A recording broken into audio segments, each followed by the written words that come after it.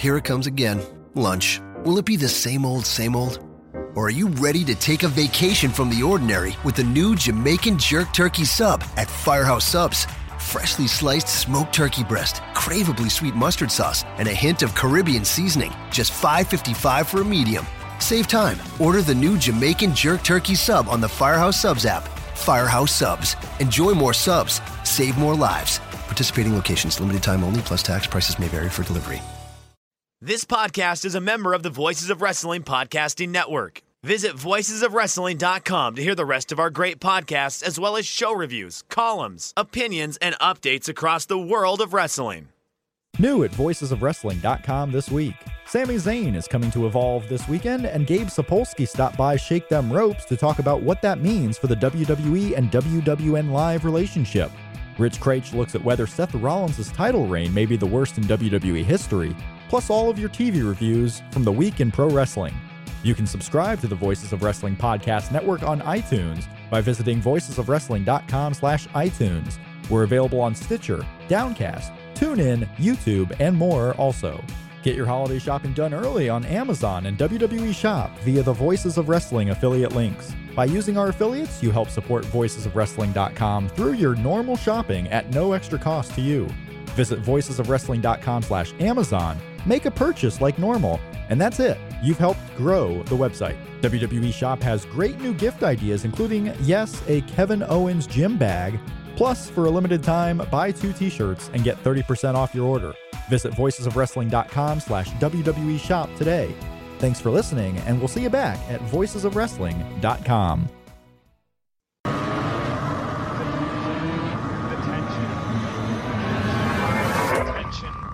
Do I have everybody's attention now?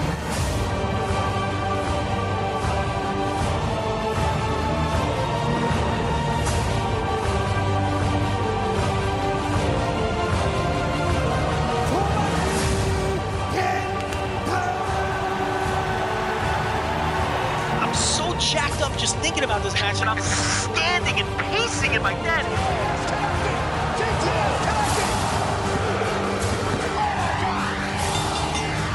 He's just Makazi now. He's not okay, so he's not a kid anymore. He's a boy. 10 years later. Man. Yes, No. he's man Makazi.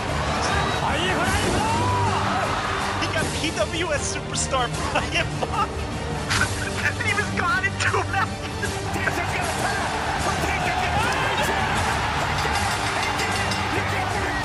So Ingobernables. Ingobernables. Ingobernables.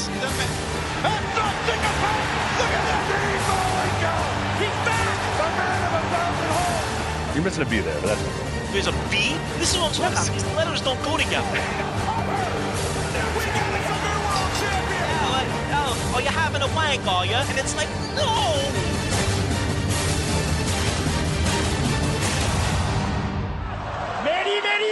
Mickey, fishy!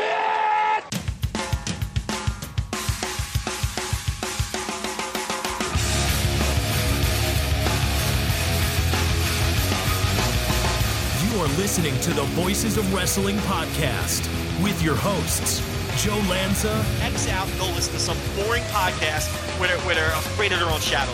Okay? Don't listen to Joe Lanza, because Joe Lanza's not changing. And Rich Craich. Give me a name. Like him. Who delivers this guy in a big spot? Joe, don't yell at me. I like him. In the big spot, who delivers better than this guy? Stop yelling at me. I agree. With Rich Craich, I am internationally acclaimed broadcast journalist Joe Lanza. Voices of Wrestling back after a 1-week hiatus.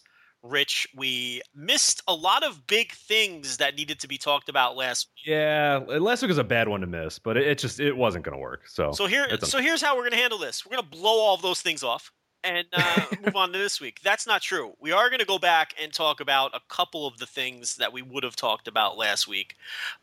We have to talk about the NXT TakeOver show a little bit. Sure. But we're going to approach it in a slightly different manner instead of going down the card, since people have been doing that for 2 weeks now. I think we're going to approach it from a completely different angle and then work in some of our thoughts about the card. I think that's pretty much the idea that we have, correct? Yeah, I think so. Which we I mean, yeah, there's no point in the idea that we didn't talk about it all before. Right, but no, you're right. All right, we're on the same wavelength here. You know, you don't do a podcast for 3 years without at least, some sort of wavelength stuff. But no, I think we're good. Yeah. On that. Yeah, and then there's it was a bad weekend to miss, or a bad week to miss rather. But yeah, we'll touch on that. We'll touch on some other stuff. Luckily, King of 4 Wrestling we can talk about, at pretty big detail. We're going to talk about an older Noah show that actually it dropped a few weeks ago, but now it's about a month out at this point. But it's something we have to talk about, and I guess it'll jump off to Pro Wrestling Noah in general, which we've been kind of meaning to talk about for a while. So some of the stuff might not be as current, but we're going to try to make it still as engaging as we always do. It sucks that we missed that week, and we always feel like we're so far behind when we miss a week. Which, remember when we used to just miss months at a time and didn't care? Well, we were on every 3-week schedule, I think, in the early days, and then it was every 2 weeks or something like that. And then we had a run probably where we went about a year or a year and a half where it was just every week. And then now just life happens. What are you gonna do? Yeah. So there's nothing you can do about that. Did you just send me that text message, or is this old? I don't think I sent you any text message right now. I just got a text message from you. What does it say? It literally just popped up. It says, Windows update, give me a minute. Okay, that was sent by me at 7:33, and right now it is 7:45 that we were texting. So yeah, I got your text message 12. So that's why you don't respond, because I said it so late. I try to tell you these things. This phone. What is with you and technology? I'm going to tell you what's up with the phone. I'm going to tell you what's up with the phone right now. Okay. Phone. These upgrades, these every 2-year upgrade things with the cell phones, they're a fucking scam, and I don't play that. Well, what do you have right now? What phone do you have? I am a Verizon customer. That is my and I am an Android user. Okay. And these phone upgrades, this every 2-year thing, it's a scam. I refuse to participate, and I will not go in. They've been telling me I'm due for an upgrade for probably a year or so. I've probably had this phone for 3 years now. Okay. All they want to do is get me in there and get me to spend $300 on another phone. These phones, I firmly believe that these phones are designed to work for exactly 2 years and then start the fuck up. And you start to get your text messages 12 minutes late. You start to run out of the virtual memory, which is the message I keep having pop up on my phone lately. You're running out of virtual memory. Now, see, here's the thing. They know I've had the phone for. They want me to go buy another phone. So now they're telling me I'm running out of quote unquote virtual memory. A lot of it too is when they'll do the iOS updates. Like Apple will do these big updates, and they add all these new features or whatever. And essentially, at a point, your old phone just won't. I mean, I have an iPhone 5. And I just got the new iOS. I forgot what the hell number it is or whatever. All of a sudden, every app has been moving so slow. It's like molasses to do anything that I try to do. It's because I got the new iOS and it's too intensive and my thing's not. And I'm sure I don't have Android, so I don't know for sure. But I'm sure it's the same thing where there's these new updates that you're putting in there, and then at some point your phone just doesn't have the hardware to withstand all those updates and these flashy things that are going on the screen or whatever. And they also do that for a purpose of they don't want you to just have the same phone for 5 years. Exactly at the 2-year mark and stop working for whether it's my conspiracy theories or the technical reasons that you just laid out, which are probably more accurate. But yeah, but I don't have tinfoil on my head, so that's fine. Regardless of why, all I know is all right, Jesse Ventura. All I know is every time I try to open an app, I'm just trying to do some innocent Tinder swiping, and I get the Tinder app is not responding. Do you want to wait, or would you like to close it? You know why? Because I've had the phone for 3 years. Nothing's going to work now because they want me to go in there and spend $300 on another phone. That's the way. And they tell you, you have an upgrade. You're eligible for a free phone, is what they tell you. Yeah, they get just this pile of shit that's tied together with tape. Here you go. Then you get in the store, and the free phone is like a flip phone from 2003. Right, yeah. Okay? Right. So it's all a scam. So I refuse. So I've decided I refuse to participate in this cell phone scam anymore. And I'm going to use this phone until it, you go off the grid? Literally will not function anymore. That's when I will go in. We're pretty close to that point, We're Joe. close to that. But listen, I'm getting my text messages 12 minutes late. All right? But I can deal with that. I'm going to use this thing until it will not turn on anymore, and it will not make phone call until it completely breaks. That's because I refuse to feed in to this hustle, just like I will never purchase gelato. I won't do it. I will not feed into that hustle either. These things are scams. All right, anything else that you want to rant about? Well, no, I mean, if vaccines, is there any sort of anti-vax thing you got going too, or no? You good? why would I be anti-vaccine? Oh, I don't know. That's I don't just know. mental. People who are anti-vaccine are mental cases. But there's. What about your boy Ben Carson? He thinks the Jews should have had guns. Hey, hold on a second. Why is Ben Carson my boy? When have I ever indicated I know that Ben Carson? First of all, you mostly just laugh. You mostly just laugh at everything. You mostly just don't understand how anybody could possibly like support or vote for him. I have slandered Ben Carson on Twitter Twitter feed. So I am not. Ben Carson is not my boy. None of these guys are my boy. I think they're all out of their fucking minds. You've also labeled Trump my boy at one point, which I've never made Trump my boy. Hold on a second. You're just not saying it now. Wait. We debated who was more famous between Donald Trump and Jon Stewart. I don't know how that turned into Joe Lanza supports Donald Trump for president. I don't know. Oh, you know you do. I don't know how that got. I support no one for president. I support first of all, I live in Texas, and whoever the Republican candidate is. Yeah, you don't really need to vote. Number two, you could probably just. I haven't voted in the last two. They're all. Why vote for any of these people? Seriously, why vote for any of these people? I'm with you. Do you watch these debates? I mean, they're just. Let's not do it. This is a topic much more fit. And I tell you, we might as well give a Lanza Unfiltered update really quickly. Damn thing's been fucking hinting at it for 4 months now. What's going on? It's coming together. I've got all the guests lined up. There will be I have a secret political guest who's coming on to discuss all these things. Ben Carson. So listen, it could be Ben Carson. You never know. Ooh, nice. You never know. My connections run deep, Rich. So there will be a political segment. We will break down the presidential election on Lanza Unfiltered, and Lanza Unfiltered is looking good. I figure that I should have something up. I'm going to set a deadline right now because that'll motivate me too. Yeah, let's do that. You're familiar with the issues I'm having, but no one needs to hear about any of that. No. I will say it's more Joe Lanza and technology having their year-long feud, or it's been 3 months. It's gotten real hot, this feud between you and technology. That's fair. The territory is doing well. Yeah, there's no doubt about it.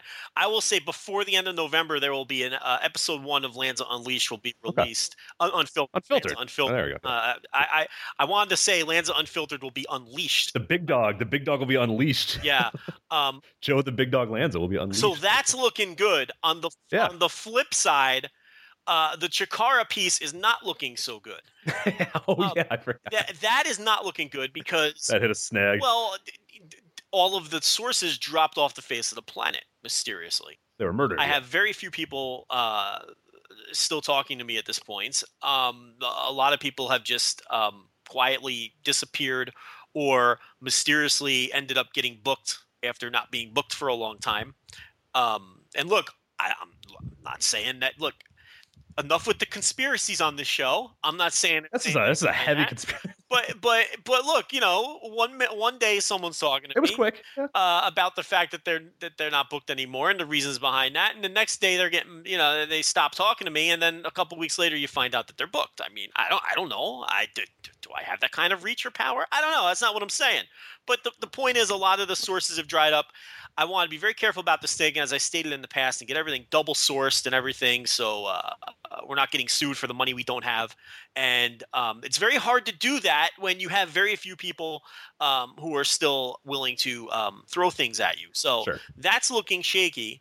The podcast, though, is looking good, and it should be out within somewhere between 4 to 6 weeks, I would say. Awesome.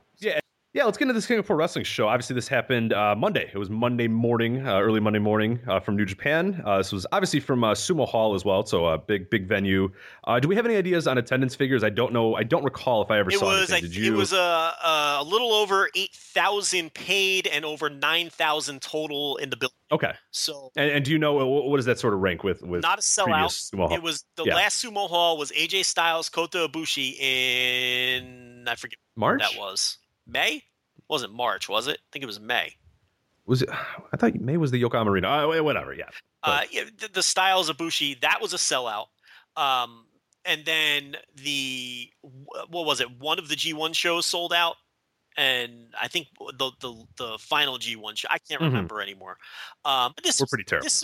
This was, not great attendance. Oh, Invasion Attack. Invasion Attack was Styles. Yeah, that's April then. Or no, yeah, April 1st or whatever, whatever the hell it is. Invasion Attack is in April. Yeah, so it's in April. So that one sold out. I think one of the 3 G1 sumo halls sold out. And I mean, this one had over 9,000 people in the building. It's amazing to me that people still don't understand. People, I'm gonna lay this out one more time, and then we're never going to talk about it again, okay? That's not true. We're going to definitely talk about it again. Of course we are. New Japan announces the total amount of people who paid for a ticket. Why is this so hard for people to comprehend? Okay? It's the total number of people who purchased a ticket. It's not the total number of people that are in the building. And oh my God, I'm watching this Dodgers-Mets game, and Larry King is sitting behind home plate, and he literally looks I think Larry King just died on TV. Yeah, I just saw him as well. Yeah, I didn't know that was him at first. I mean, he has looked half dead for the past 20 years, but how bad does he look? He got real old. Yeah, he got real old real quick. In that seat, he's not even. I think he's dead. He's not. He's the only person not standing up and clapping right now. At that strike. Was he 81? 81? Yeah, you could die when you're. I mean, come on. You know he's got kids that are like 12 and 13 years old. That's child abuse, man. Yeah, that's icky. He's lucky he made it this far. And look, I have nothing against Larry. Look, he seems like a nice guy.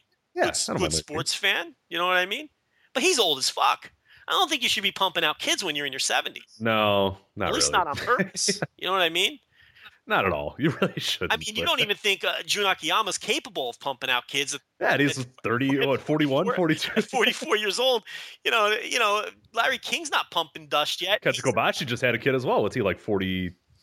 He's the same range as Akiyama, correct? Yeah, same age range. Yeah, maybe a couple years, not even maybe like 47, something like that. So a couple years older. Yeah. I guess it's the in thing to do. Yeah, maybe. I'm good. When I'm 50, I think I'm good. But anyway, yeah. So I think I'm good when I'm 28. But okay, go on. Yeah, seriously, I think those days pass for JL too. I don't think Mr. JL is going to be pumping out any kids. I can't even get a woman to talk to me for more than 10 days, let alone impregnate one. But so yeah, they announced the total number of people who purchased tickets. So, you look at 8,300 or whatever it was. You want to follow up a sellout with another sellout. I don't think this is indicative of any kind of trend or anything like that. We'll see, what the next show does. And, if they keep, if they do 7,000 for the next show, you know what? That's a trend. So we'll see. But they had over 9,000 people in the building for this show, headlined by Okada and AJ Styles. So a good attendance, not great, but not poor either.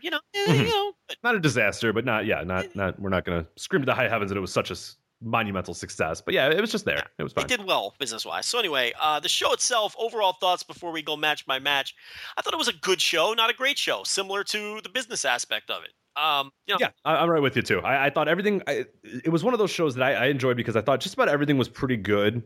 Nothing was spectacular though. I mean, the main event was up there, and I think spectacular. I'm probably just short of that for this match, but I really, really enjoyed it, and it was a well-rounded show. I thought the undercard was really pretty solid. I enjoyed a lot of the stuff on there, and I thought the juniors title match, what we'll get to in a little bit, was great. But yeah, I mean, I think just okay is fine. I mean, there was good, there was bad, but there wasn't. It didn't have the peaks of some recent New Japan shows. It didn't quite get to that level, and I think we're going to talk about one match that I think definitely didn't deliver at least what I wanted, and I think that was the big reason why I didn't like the show as much. But there was no match of the year contender on this show. No. And they're usually on a big New Japan show, especially one of their big four shows, which this is one of their big four shows.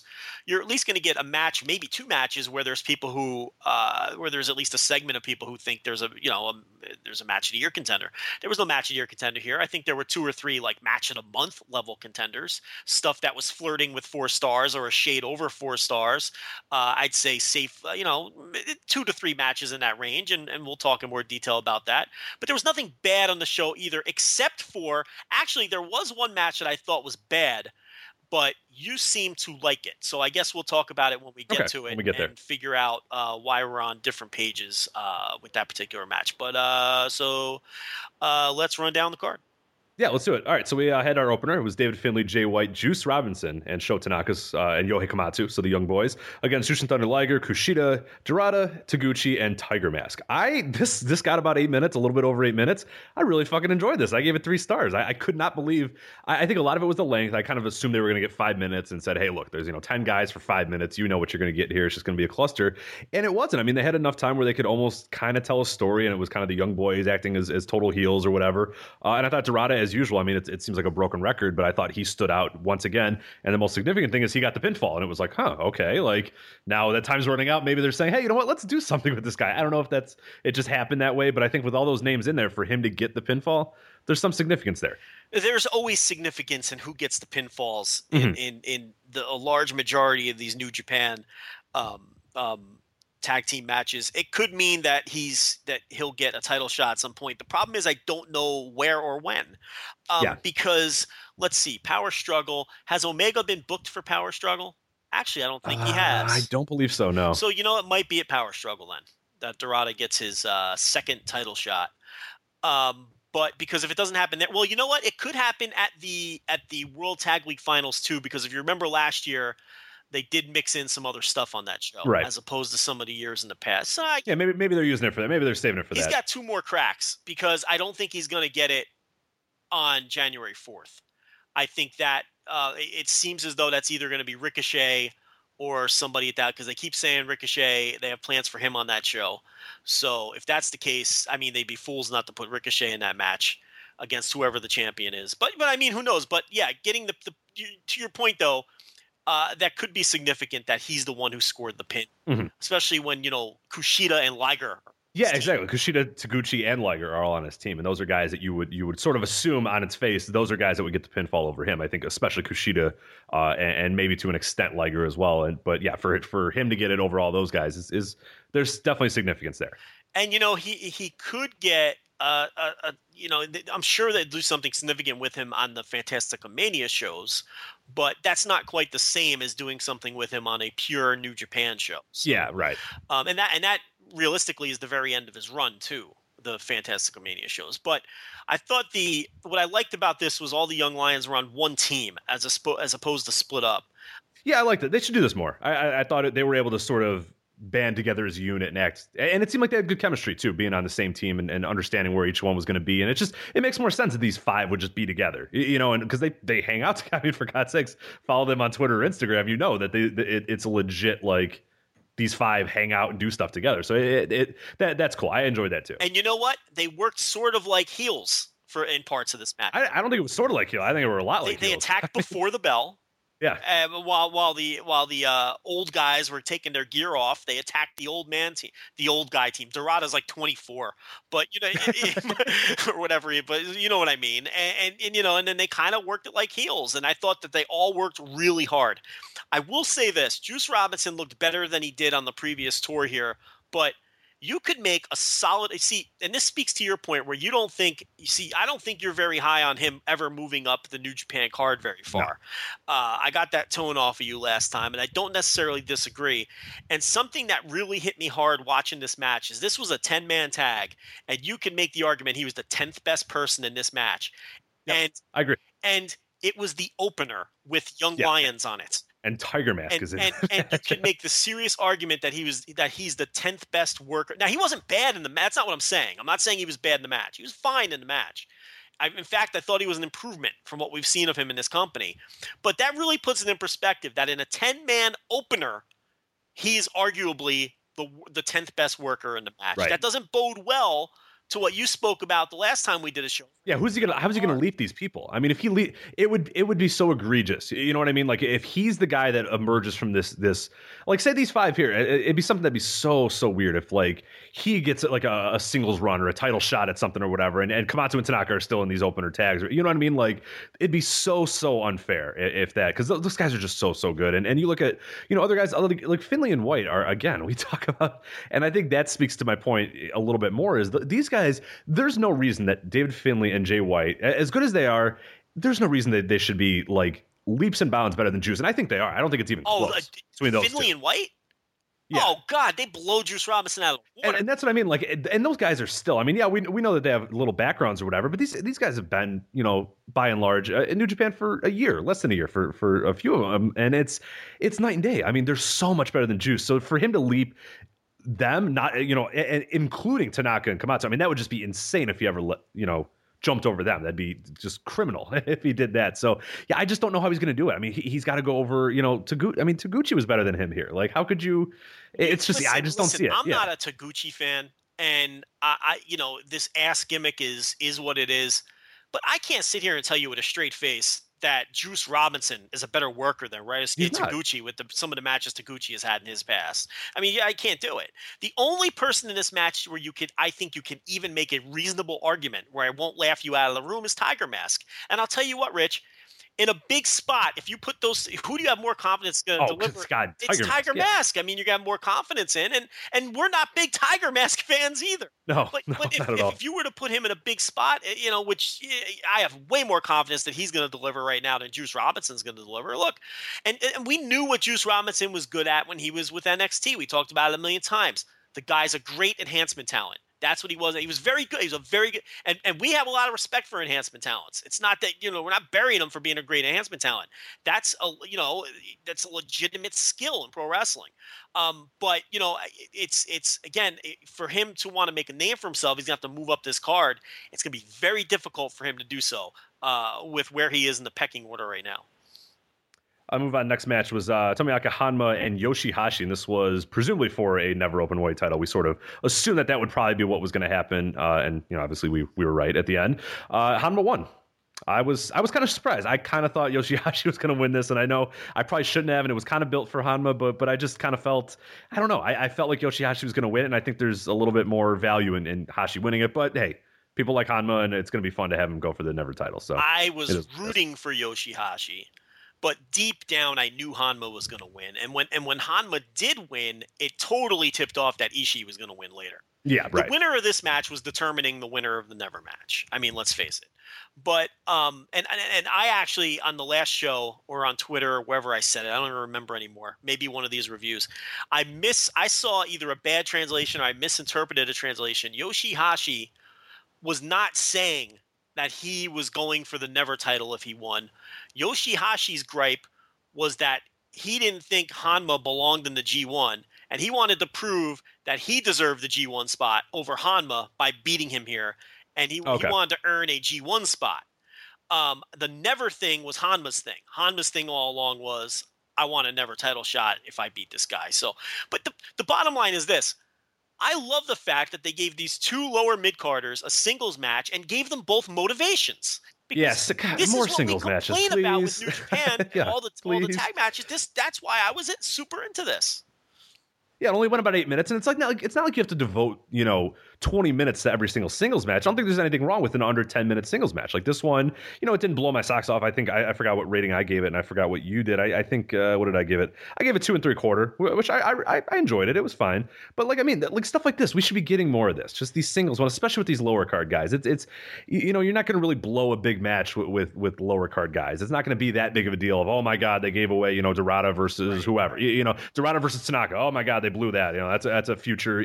That's okay if you do that a few times, because this is something that it makes me more enjoyable as a fan. And like I said, I enjoyed the first half of the show, and the fact that we got a relatively big time singles match in there was one of the reasons why I enjoyed the first part. So just more of this, and it doesn't have to be like 20 minutes. It doesn't have to be for major stuff. It just sometimes it's nice to see these guys go on their own and do a singles and have any kind of motivation.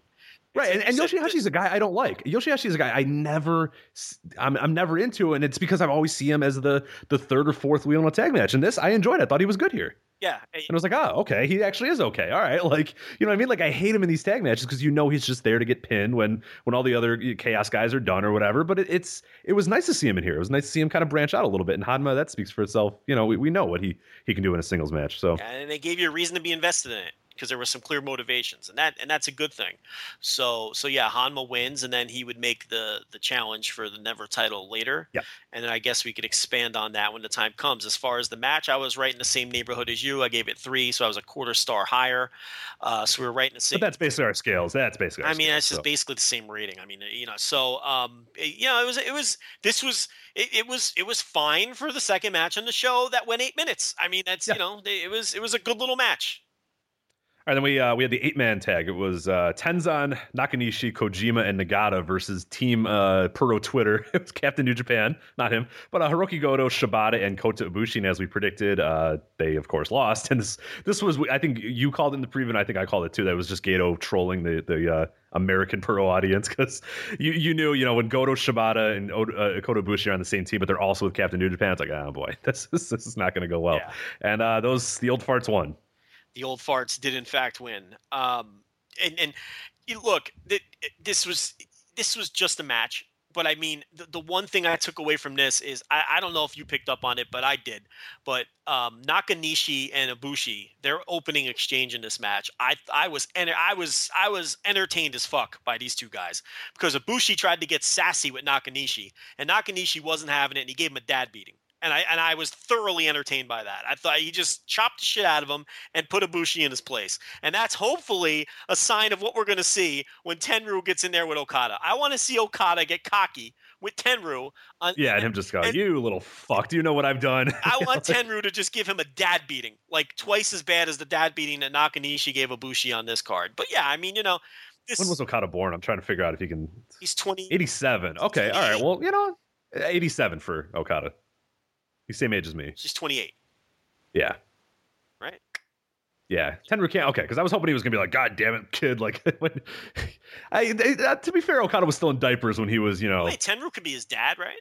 Yeah, absolutely. Well, Tenryu's got to be 60 at this point, right? Yeah, 61, I thought. Got to be early 60s, if I remember correctly. Somewhere around there. Yeah, no, he's old. He's definitely an old man.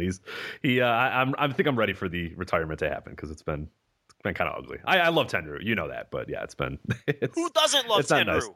Yeah, no, yeah, I don't know. How can you not love Tenryu? Is there anybody who doesn't like Tenryu? Is he one of those guys where, like, I don't think anyone is like, ugh, Tenryu, he stinks. Yeah, like, I gotta say, I wonder. I'd be curious, because there are people, like even some of the real big guys, like of course like Kobashi or whatever, and Kawada, everyone's pretty well, or Misawa rather. But Kawada can be a guy that's sort of divisive or whatever, and obviously Taue is one that's super divisive. Yeah, I'd be interested to see in Tenryu if people are like, oh god. I think of the three.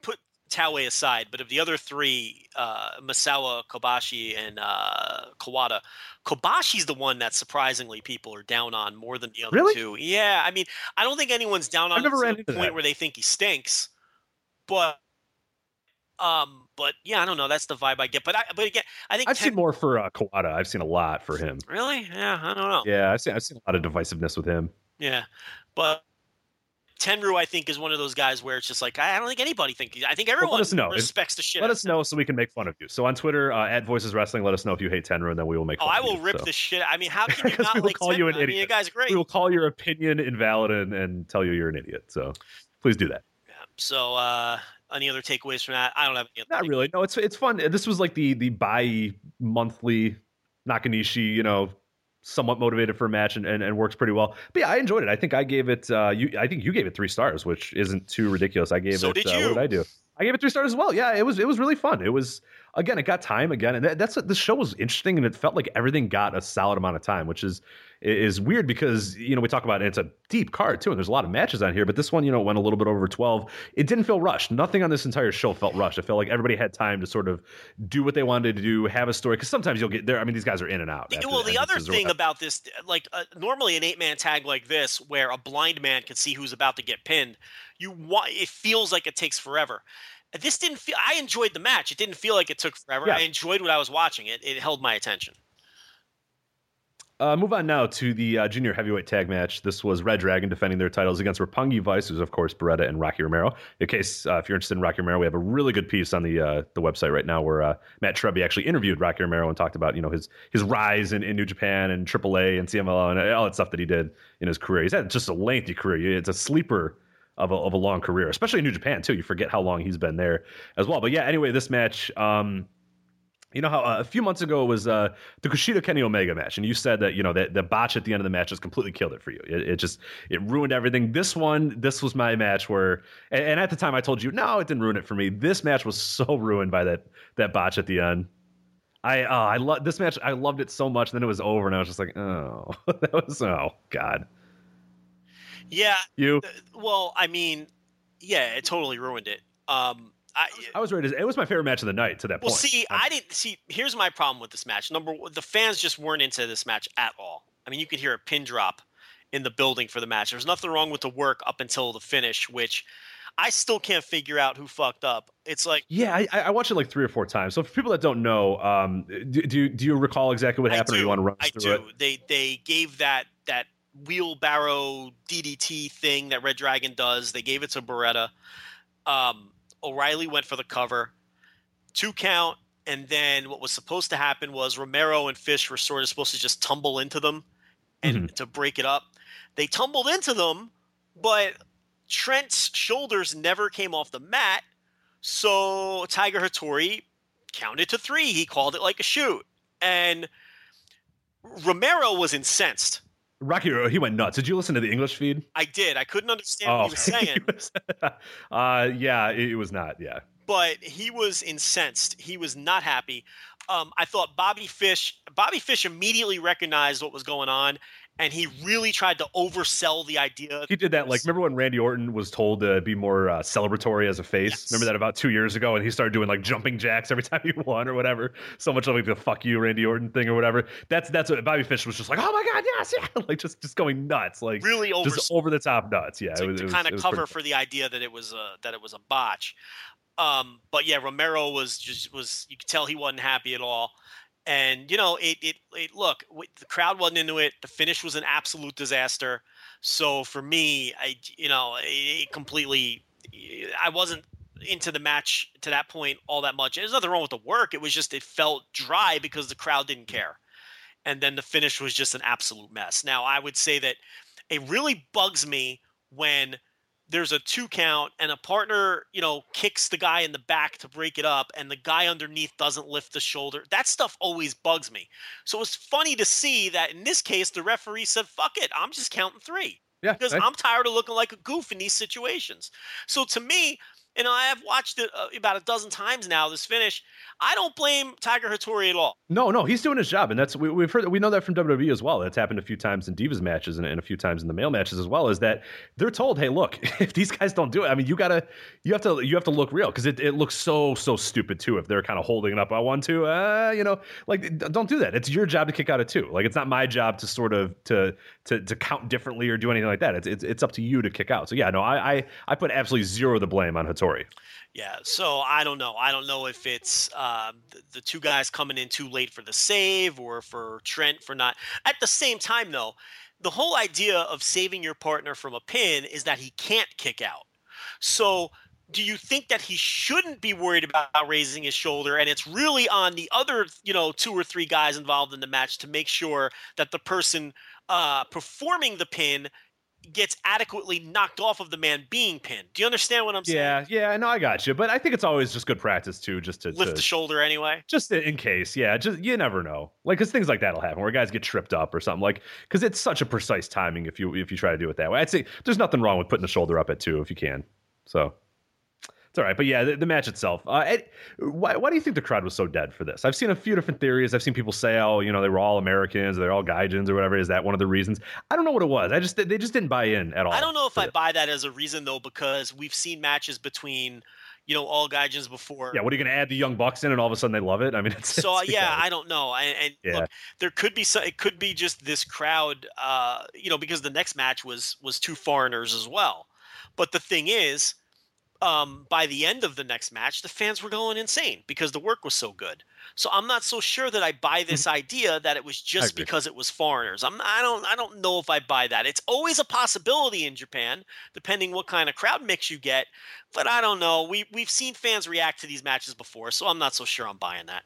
Yeah, it could have just been this combo of foreigners. It just could be. You never know. Hey, look, sometimes it just doesn't work. Didn't connect with people that yeah. this Sometimes night. that happens. It happens. I mean, it is what it is.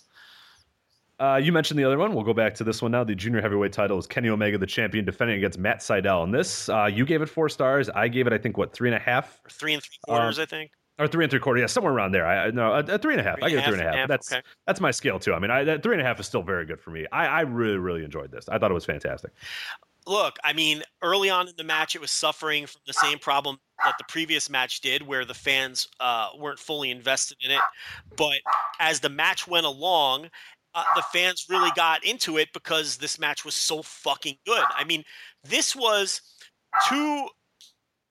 I would call them, I don't hesitate to call these guys great workers because I do think they're both great. And I think that Matt Sydal is having a great year. I think he's a dark horse, most outstanding candidate. He's having great matches on 3 different continents. The work in this match was so super clean. And that's one trait that both of these guys bring to the table. They're both guys who always work super clean. And Kenny Omega, I want to see him work more matches like this where there's no Bullet Club bullshit. It's just a straight match. He pinned Matt Sydal clean as a sheet, center of the ring. No nonsense, no BS. Yep.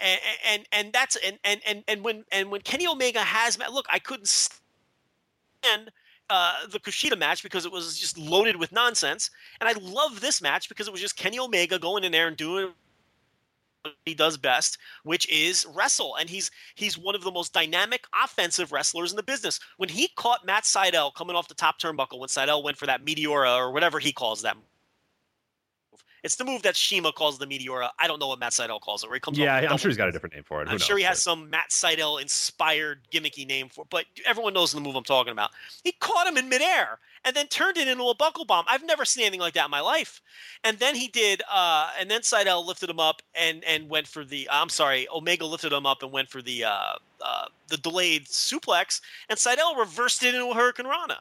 I mean, that whole sequence of moves was incredible. Oh, it was so crisp too. I think that's the thing that you mentioned as well, and it's kind of the nerdy wrestling fan in us or whatever. But watching that, it didn't, at no point, it was just like I was just sitting there and just watching these guys, and you just know when you're watching those guys and when they're that good and when it's that crisp and just everything just flowing perfectly. Like you just can't help it. Your eyes couldn't look away. It was just like, my God, like these guys are just so good at their craft. Like it's one of those things where the story of the match and everything that went in, like you kind of lost track of that for a little bit and just said, my God, these guys are just so good at what they do. And it was almost like you were just in awe watching them, just how they could reverse moves. Like you said, the Meteor to the buckle bomb, just different stuff that they were doing. It was just so smooth and yeah, Sydal, I mean, we've talked at length about Kenny Omega, and I think we've mentioned Sydal as well, but if you're not on board with this guy and you haven't seen a lot of the stuff that he's done across the world in different, he's on a different level. And it's like a guy who you look at and you look at, what a waste a few of the years of Matt Sydal were. I mean, he was great as Evan Bourne, I thought,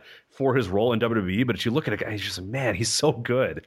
And he is so much better than he was when he left Ring of Honor the initial time. Yes. As Matt Sydal, he was flippy small guy. I mean, that's what he was. I mean, I wasn't even that big of a fan of him at the time. I mean, I enjoyed his stuff, but I kind of saw him as flippy small guy. He went to WWE. He was still kind of flippy small guy who was really good at taking bumps. He's not that at all. I mean, he's grown so much that if you sort of think, oh, you're getting a Matt Sydal match, he's just going to do a bunch of flips and stuff, you're wrong. I mean, that's not what he's doing at all. He is building matches. He's developing well. I mean, the first half of the match is him sort of, working holds, but all sort of getting to a point where, at the end he will get, kind of flippy or whatever, but everything seems to make sense, not just, going nuts for the purpose of going nuts. Everything is concentrated and makes sense. Oh, no, absolutely. He's grown so much as a worker. And look, I liked his first Ring of Honor run too, but he was sort of like a young boy. They would team. Remember, he did the thing with Christopher Daniels where Daniels was the veteran and he was the young kid, and they were a tag team, and he did the tag team with AJ Styles for a while, which was a similar dynamic. And I thought the best run of his career up until now was that Dragon Gate run that he had, where I really thought he grew as a worker when he was with Dragon Gate, which a lot of guys do when they go through a couple of Dragon Gate tours. But the run that he's on this year, I think quite easily can be called the best run of his career. Oh, no doubt. Especially when you add in everything. I mean, in the UK, he's killing it. In Japan, he's killing it. In America, he's killing it. Go to your local indie, and he's killing it. I mean, it's incredible. I just watched him have a 4-star match last night against ACH, and on the heels of this match, everything he does in Rev Pro with Will Ospreay is great. I mean, this guy is just, he's. I saw him live. Him and ACH live was fantastic. I've seen him live a few times this year. It's every time has been great. Hey, and he's a well-rounded veteran at point. Whereas, like you said, he was kind of the kid pre-WWE. WWE he was okay too, but I mean, there's only so he played his role there well, Exactly. but it wasn't like he didn't do. I mean, they didn't give him any chance to do much. He was just kind of there to 5'4" or whatever it is going to do. Exactly. Yeah, he would get tossed around a lot. I mean, the thing with Kofi Kingston was kind of fun for a little bit, and he would go to the Money in the Bank matches and have a pretty good time as well, and do some stuff in those. But yeah, that was basically his limit was, hey, here's a flippy guy that will put in a few matches here and there. He sold a lot in WWE. Yeah, exactly. Which is your role when you're a little guy like that. He's 5'4". Like you said, he's 5'4", 150, of course. Whatever he is, and it's like, and he was very, and like you said, he excelled in his role, but this is where he's allowed to spread his wings. He's doing great things on 3 Con. I really, the last 3 or 4 minutes of this match was just 2 great workers doing great things, and I really want more of that out of Omega. I really do, and I love the finish where it looked like Seidel was going to fight out of the one-winged angel, so then Omega just adjusted and did it from the opposite side, which was clever. And it doesn't make Omega look like a total goof who always needs Cody Hall to do his dirty work, or Carl Anderson or whoever else. So, I really love the match. I don't think it may not have been the best match on the show, but it was my favorite match on the show. Yep. Move to a match here. Bad Luck Fale, Doc Gallows, and Carl Anderson versus Sakuraba, Nakamura, and Toru Yano. This is the match where we're going to differ. Yeah, okay. Because I thought so. I didn't think this match was very good at all. It was very short. Nakamura basically, I don't even know why he showed up. Yeah, he shouldn't have. I mean, yeah, he was not one of the reasons I liked it. Yano, I think the only time he tagged in was for the finish.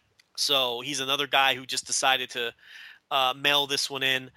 And I don't know, man. I didn't feel like there was a ton of effort from anybody in this match. I thought it was just there. I thought it was very clearly the worst match on the show.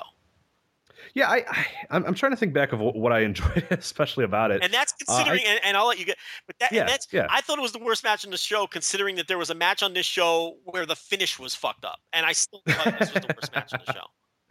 I think one of the things I enjoyed about it, I thought Anderson was pretty good in here. I thought Anderson and Gallows in particular, I thought were pretty okay. The Yano stuff at the end was fine, and I thought Fale was okay, and I like Sakuraba in this match as well. Nakamura didn't really do a whole lot. I kind of Sakuraba did a lot for me here. I really liked it. I don't know why. I thought he had a nice little. He seemed somewhat motivated. Where sometimes you don't get that motivated Sakuraba. I thought here you did a little bit. Yeah. You didn't get that vibe from him? I didn't get that vibe from anyone in this match. The only thing I liked about the match was the finish with Yano with the low blow and then rolling up Fale. I thought that was a cool finish. But other than that, I didn't really like anything about it. I mean, it was just a match. I don't know. I think I went 2 stars or something. It was just I did 2.5. It was like a superstars match where no one really cares. Yeah, I like the brawling of it too. I mean, usually I don't like the brawls, the out of the ring brawls, especially with the Bullet Club. But I thought this one sort of worked here. I don't know. Yeah, I remember enjoying it a pretty good amount. But yeah, not because of Nakamura. He should just definitely have not showed up, and that's unfortunately been something he's done a lot this year. But yeah, no, I liked it. I thought it was a good brawl, and I think the time was actually perfect for me because it didn't get long in the tooth like a lot of Bullet Club matches do. I think this is the perfect length for these ones where they're just going to go around and everyone's just going to kind of brawl and do all that sort of stuff. I thought that, a little over 7 minutes, I think, or between 7 or 8 or whatever is perfect time for them to get that going. Okay, we'll move on now. Never openweight title. Togi Makabe, the champion, defending against Tomohiro Ishii. As we mentioned, when Hanma won, you kind of had an idea what was going to happen here, and it did happen. Ishii defeated Makabe to become, once again, the never openweight champion. I wanted to hate this a lot. I was grumpy when it started. I, like everybody else pretty much on Earth, I hated the booking leading up to this. I hated the idea that Ishii's getting a title shot despite the fact that he can't beat this guy, so why on earth is he getting a title shot to begin with? I hated the idea that Ishii was going to win because I didn't think he should have been getting the title shot to begin with, so I didn't think he deserved to be champion. And then I ended up loving the match because the work took over, and I thought the vicious chops to the throat, I was marking out for that, and I thought this was the second best match of at least the second best match of the 4 that they've had this year, because there were certainly diminishing returns on each match as they've gone down the line. But this one I thought improved upon the last 2, and may have it was at least the second best of the 4 they had, maybe the best. So I really like this. Now you didn't like it. Yeah, I thought it was okay. I mean, a lot of it is I really am. I'm kind of over Makabe in general. I thought a lot of the ending. I'll give you this: the ending saved it for me. I I think I was going to probably give it a lot worse of a rating until that last, 5-minute stretch where then I was kind of into it. I was kind of like, okay, like, I thought Ishii was going to win, but there was a point where I was like, maybe he's not going to win. But either way, they had a fun little back and forth, at the end, and that really stayed it for me. Otherwise, I don't know, man. It's just Makabe and Ishii chopping each other. I don't know. I've seen it so much, and it's just, I don't know. Makabe just does nothing for me right now, and the whole thing just reeked of too much of an Ishii Makabe match. It was just them kind of clubbing one another for 5 minutes and then hitting each other. There just wasn't anything there for me until the end. The end saved it for me, but yeah, I did not like it as much as you. I will agree that it was certainly better than their last two because I did not like those at all. But I still think the first one was probably their best one, and it's been kind of downhill from there for me, and this was fine, but it just didn't do much for me. I don't think I've ever been into Makabe, to be completely honest. He's kind of always been a guy who's just there. Now, he has delivered good matches in big spots, but there's also times where it's just like, all right, I got to sit through this Togi Makabe match. Yeah, that's how this one was, and I love Ishii, you know that, but I mean, once I saw that, okay, we're just going to do forearm strikes, then we're going to club each other, then we're going to headbutt, and then we're going to, run into each other a bunch and scream and yell, and I was like, I've seen this dance a few times already. It does nothing for me, but the ending helped it a lot. It probably would have been a worse rating for me without that ending, but I'll give you that. You went 4.25, which I find that insane, but if that's your thing, you liked it, that's fine. Hey. If I like the match, I like the match. I'm not going to make apologies. Who's me to tell you? And there were people, I did get subtweeted on Twitter, people ripping that. Oh, did you? But then I also had people. It's like no one's in between on this. Then I had people who were strongly agreeing with me. Alan jumped in and strongly agreed with me. He was one guy who said, "Oh, somebody else loved that match as much as I did." Yeah. And I was like, I don't know. And then there were other people who, were like, there were actually people who gave that match 4.25. Haha. Well, I mean, you like it, you don't. I don't get wrapped up in these match ratings. If you don't agree, you don't agree. What do I care? But I think I went 3 with this one, which isn't bad. I mean, 3 stars is still pretty solid. But yeah, I just by and large, I didn't really like it that much. But that's fair. Speaking of a match I did not like all that much, and I really wanted to, Tanahashi and Naito. Well, the thing about this was it became very clear to me by the end of this that it wasn't about the match. So it was very hard for me to rate from that perspective because as a segment on the show, I enjoyed the fuck out of this. This was super compelling. I'll give you that. Yeah. I loved everything that happened, but it very clearly wasn't about the match. I mean, you had Naito the day before at the presser who flat out said, "I don't care about the briefcase. I don't want it." That's what he said. And then knocked it off the table. I don't want this thing, and he knocks it off the table. I don't even want the briefcase. So he's got this thing going where he doesn't even give a shit if he wins matches, which is very interesting. And of course,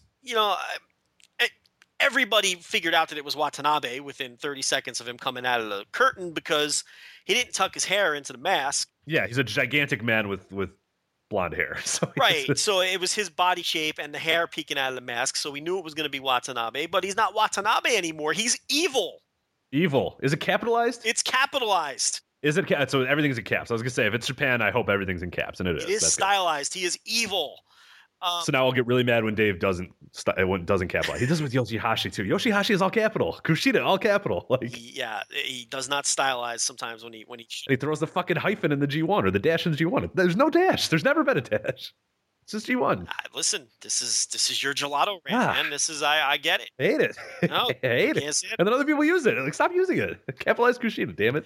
So he's capitalized. I just want to make sure I'm right. So when I get mad. So it's all capital. Well, evil. I'll tell you, from what I saw on the New Japan on the matchups for the Power Struggle Tour, he's only on the final show. He's only on the Power Struggle show, and it does say evil in all caps. Okay. Well, that's probably it then. So, I was going to say that would make sense. So, I mean, I don't know. I guess we'll have to see. That's the only place I've seen it really in print. But, so he's now known as evil. He looked like a badass. He had like the eyeliner, like eyeshadow or whatever. It was really cool. It was a good look. I mean, they made him. One of the things that kind of hurt is when he took the mask off. You could hear the crowd just being like, "Oh, who's that again?" And then, like, slowly but surely, I think they sort of got it because he looks absolutely, zero like he looked when he came. Or when he left Japan. I mean, I get that, like, people in the third deck or way back there is probably like, I have no idea who that is or whatever. But slowly but surely, people kind of got it as it went on. There was probably a buzz going, oh, it's Watanabe or whatever. You can sort of sense that it got that. In real time, I did have some English speakers who tweeted at us during the show saying that were there, tweeting from their phones saying no one knows that this is Watanabe.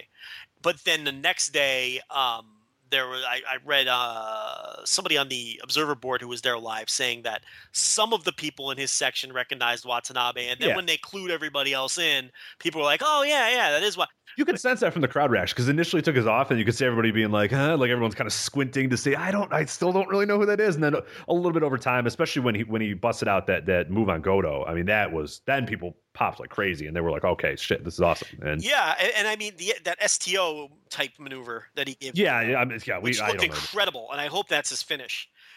Because to hit that as hitting that on Goto too. Yeah, think about that. Yeah, and he murdered him. What was it? I mean, he fucking ragdolled Goto. Goto's huge. Like, and they're gonna have a singles match at Power Struggle, and I'm looking forward to that match. Yeah. That's good. Because Watanabe has looked good, and I'll tell you, so you got to give these Japanese fans a break because, like you said, his last match was actually he teamed with.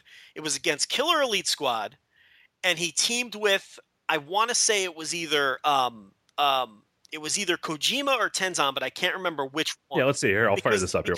We'll see what else was on this card so we can do the Wayback Machine and see. Yeah. Okay, Cage Match. Our friends at Cage Match have him capitalized as well as evil. So there you go.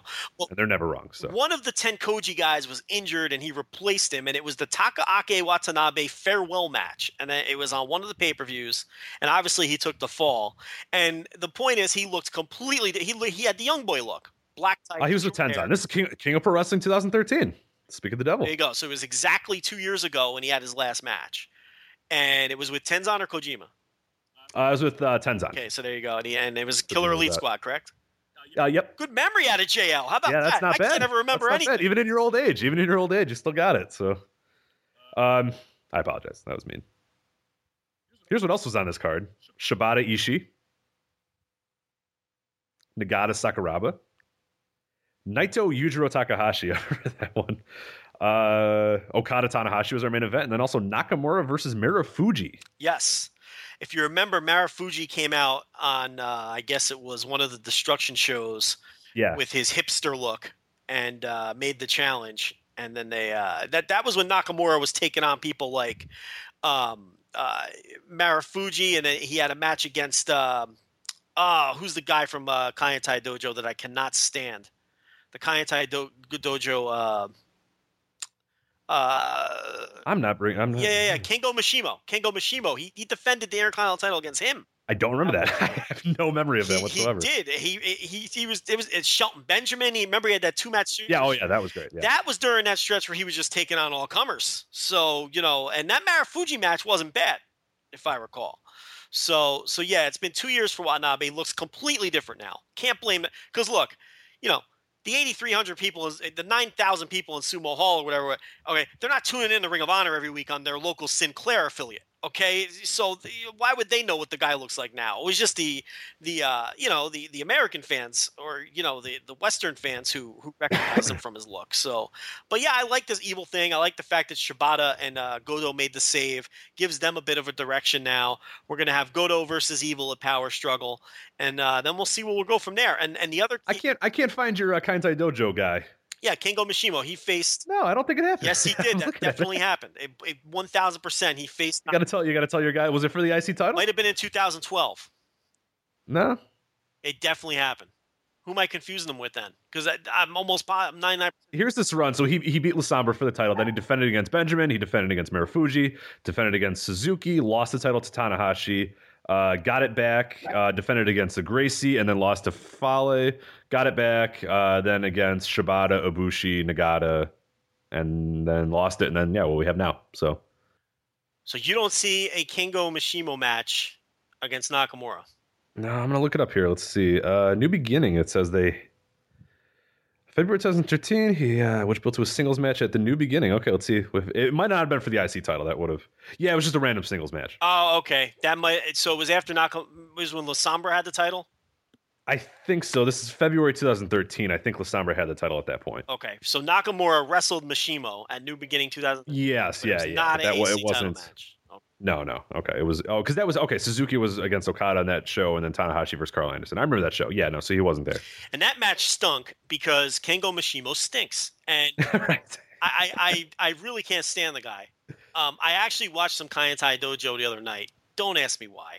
I keep what are you going doing? back to the K Dojo. Why do you do that? Because I like Hino. Hino's cool. He gives everybody the finger. But then, you watch these matches and they're just always terrible. K Dojo stinks. I really don't. It's just so hard to watch too because there's like 7 people in the crowd and they're just like, they're just like they don't like react or make any noise. It's dark. It's weird. Yeah, I don't. There's nothing redeeming about It's a that deep, promotion. dark thing. I don't want to. I don't like getting into it. It's just an odd. Do you do it to fall asleep? Is that why you do it? I do it because I'm just obsessive compulsive about it. I see a new show pop up. I think this is going to be the one I'm going to like. And I watch. How long has this been going on? This has been years now. It's not going to happen. You're right. It's not going to happen. I can't let go though. Spend your time on Guts World. You got to start watching more Guts World. I will never watch Guts World.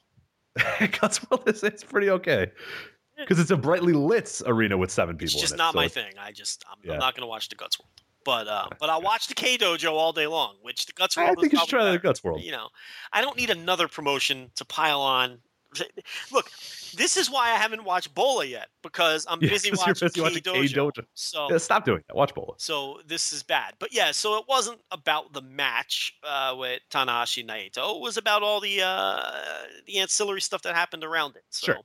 I thought the match itself up to that point was kind of disappointing, but yeah, like you said, I enjoyed the story and everything that happened. I will point out, but here's the thing about the match too.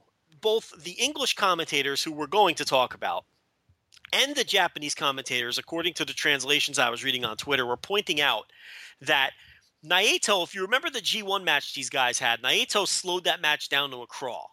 Yeah. And he beat Tanahashi. And Tanahashi had commented to the lead up of this match that he admitted that threw him off of his game, and that's the reason Naito beat him. And the commentators on both sides pointed out that that was a big mistake by Tanahashi pointing that out because then Naito was just going to do it again. And that was kind of the story here too. Naito just slowing things down, which fits his gimmick. He's lazy and he slows things down. So that's kind of why the match didn't have the pace that I think people thought it would. Look, that's Naito now. That's how he wrestle these guys. So, he's not trying to go out there and have fast-paced 4.5-star matches. He's working his gimmick. So, there's that to consider too. But as a segment from start to finish, I enjoyed the fuck out of all this. I thought this had it did a great job. I mean, a lot of juice.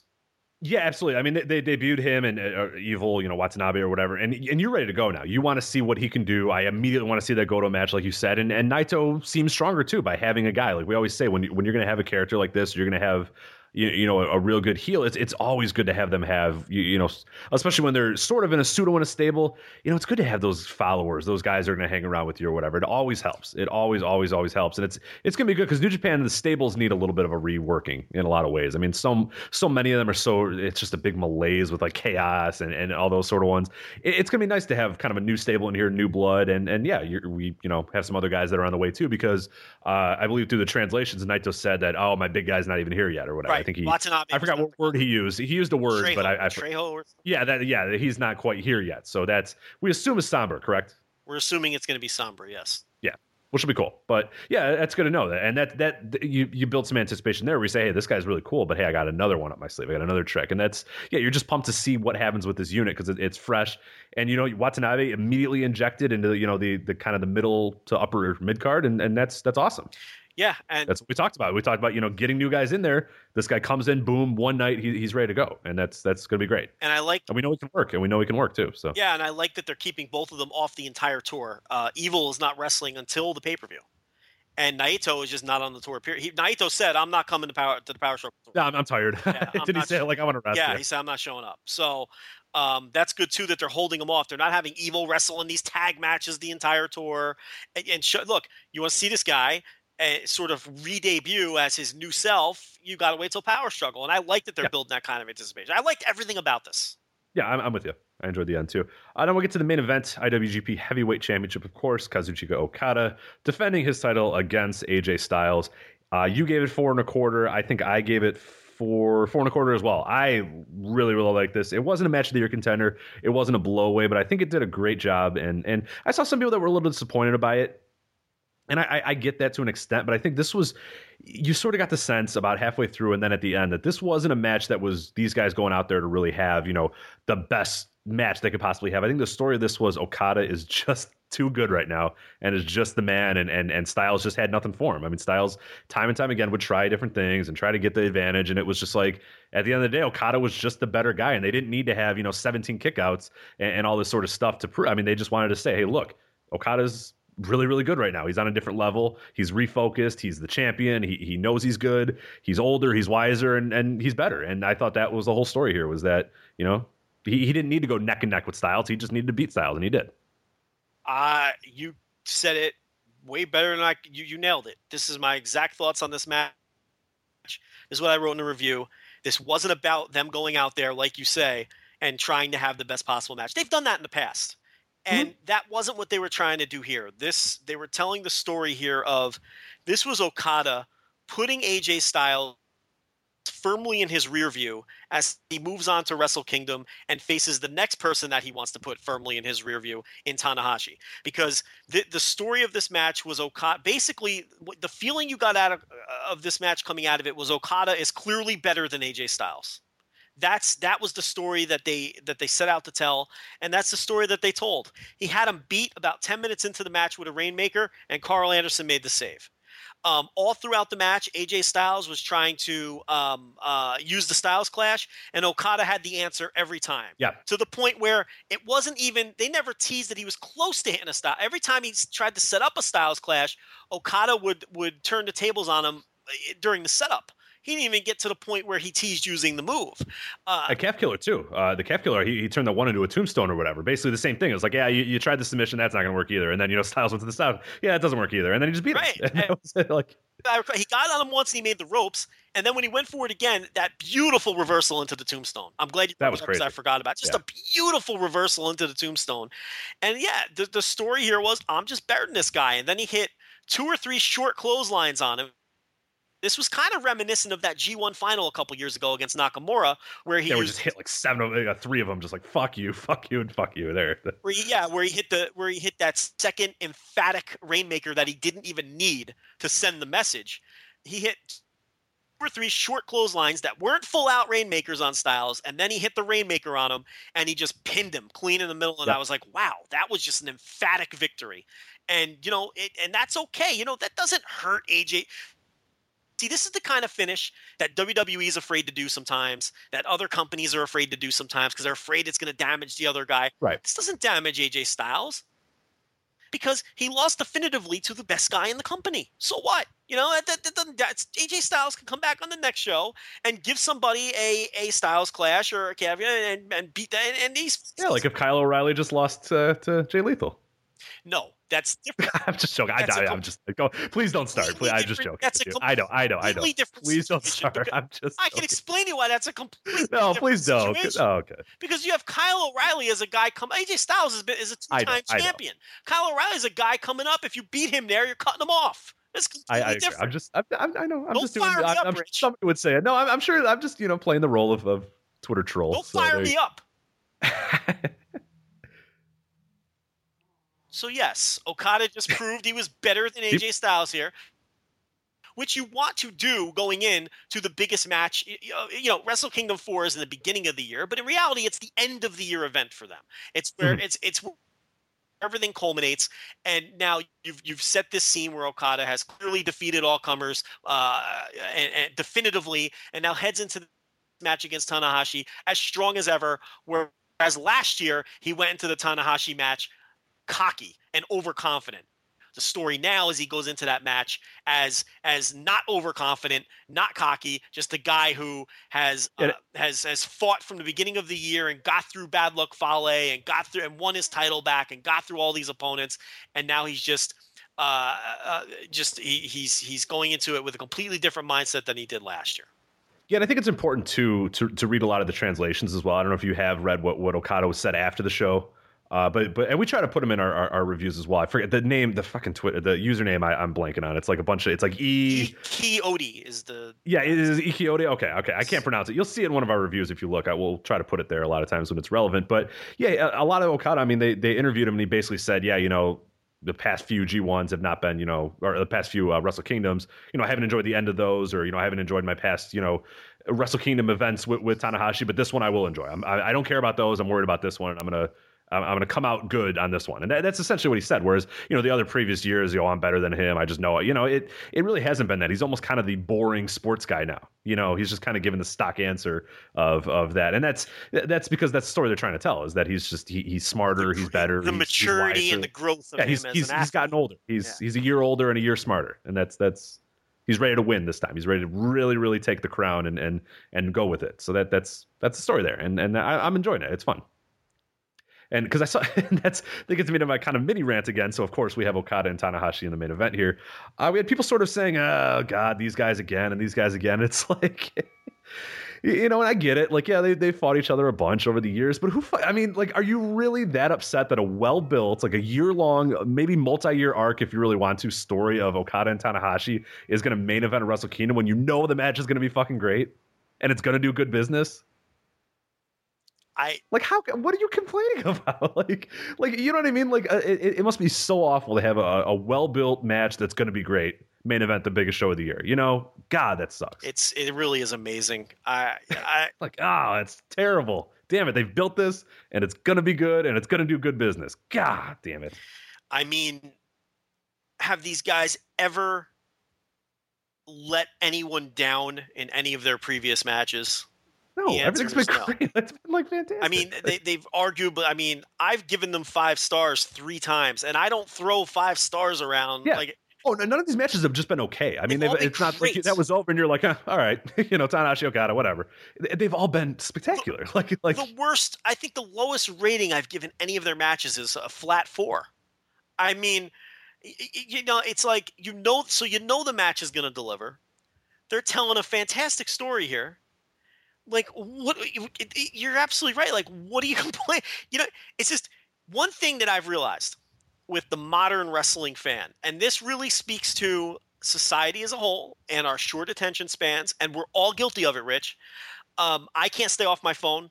I don't know about you. It's just, as a society, it's a now. The one thing about wrestling fans today, they cannot stand rematches in any form. And look, I'm not going to say that companies don't overdo rematches, because they do.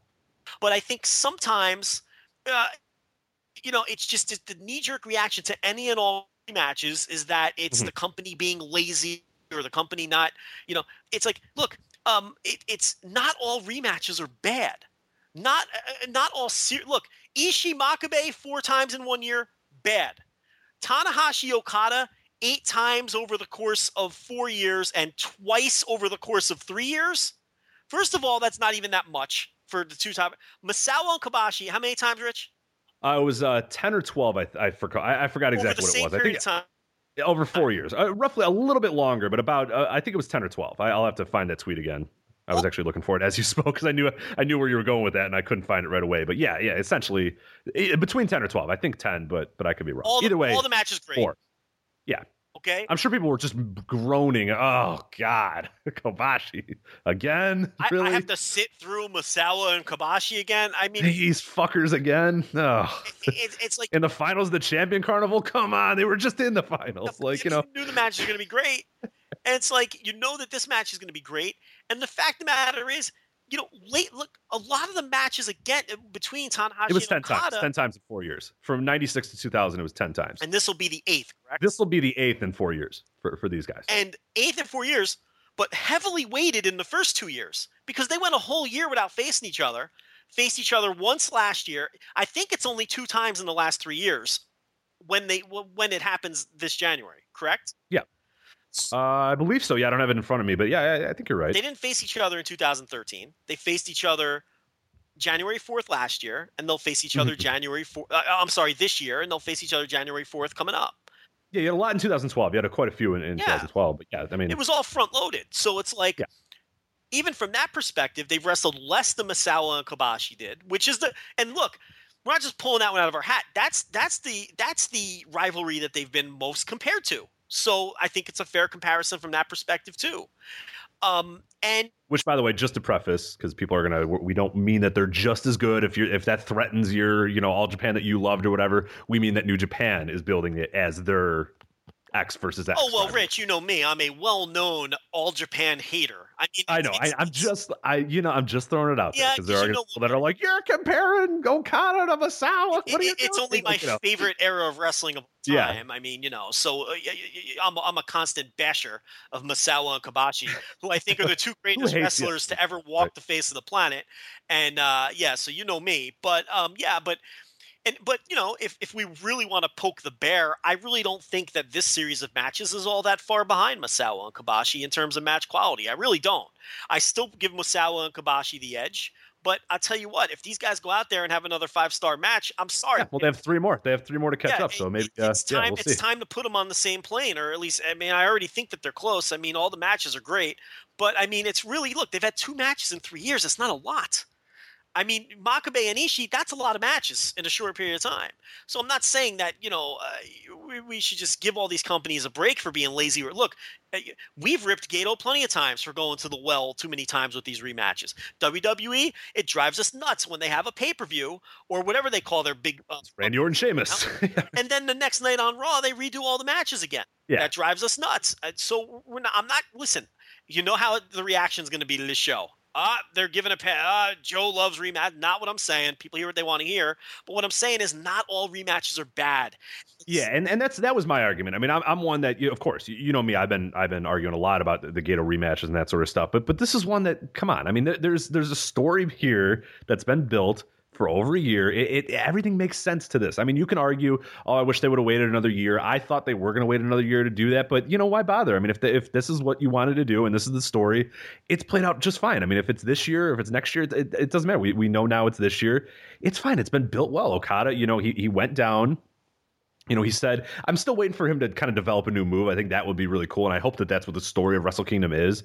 At one point, maybe that, we sort of mentioned, and I wrote that article last year after he lost at Wrestle Kingdom, and he mentioned, hey, I need something else. It's not going to work. I need to change what I do or whatever. He went and he lost the Bad Luck Fale. He went through all that sort of stuff. Then he built it up. He got back to the title, did all this sort of stuff. I think that the real cherry on top of this entire story would be, during that match, he does the Rainmaker, Tanahashi kicks out and he goes, okay, now I have this. And then he busts out that move and that's how he wins or whatever.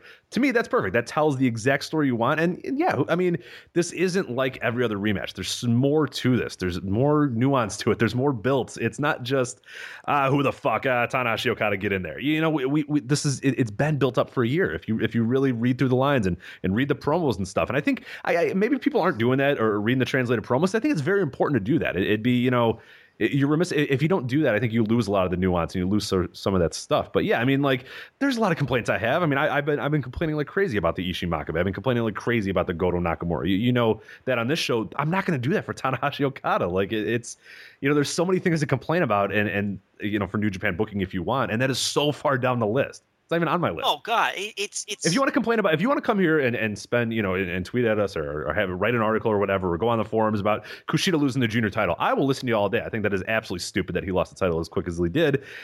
I won't listen to it. What do you can't? There's nothing here. Like, what are you arguing about? What are you mad about? Who cares?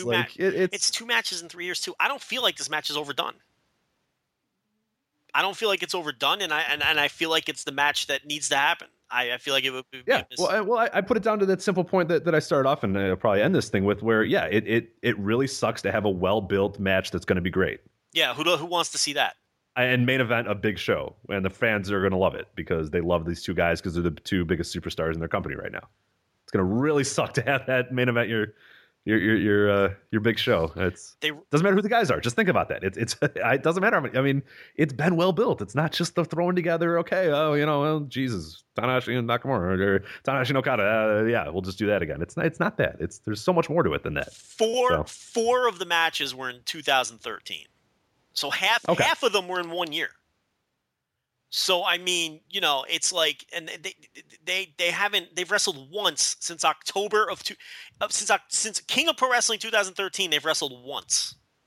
How is this overdone again? Yeah, that was the Watanabe. That's a nice little same show. A secular thing here. Yeah, so they've wrestled once in the last 2 years, and by the time that the second match happens, it'll be in 2 years and in 27 months, they will have had 2 matches. In 27 months, this is overdone. Well, it's funny. We mentioned the Watanabe thing. We talked about, he's been there. He's been gone forever, and we need a search party to find this guy. And it's the same like the time. And they've had one in between. That's an excellent point. That's really that really puts it in perspective. And it's so. Because we were on this show, we've been like, oh my God, when are they going to bring Watanabe back? Like, save him from New Jersey. Like, it seems so long ago that guy departed and did that PWS Battle Royal. You know what I mean? Mm-hmm. And one time, in that entire time that's happened, since Watanabe has done the Pro Wrestling Syndicate Battle Royal.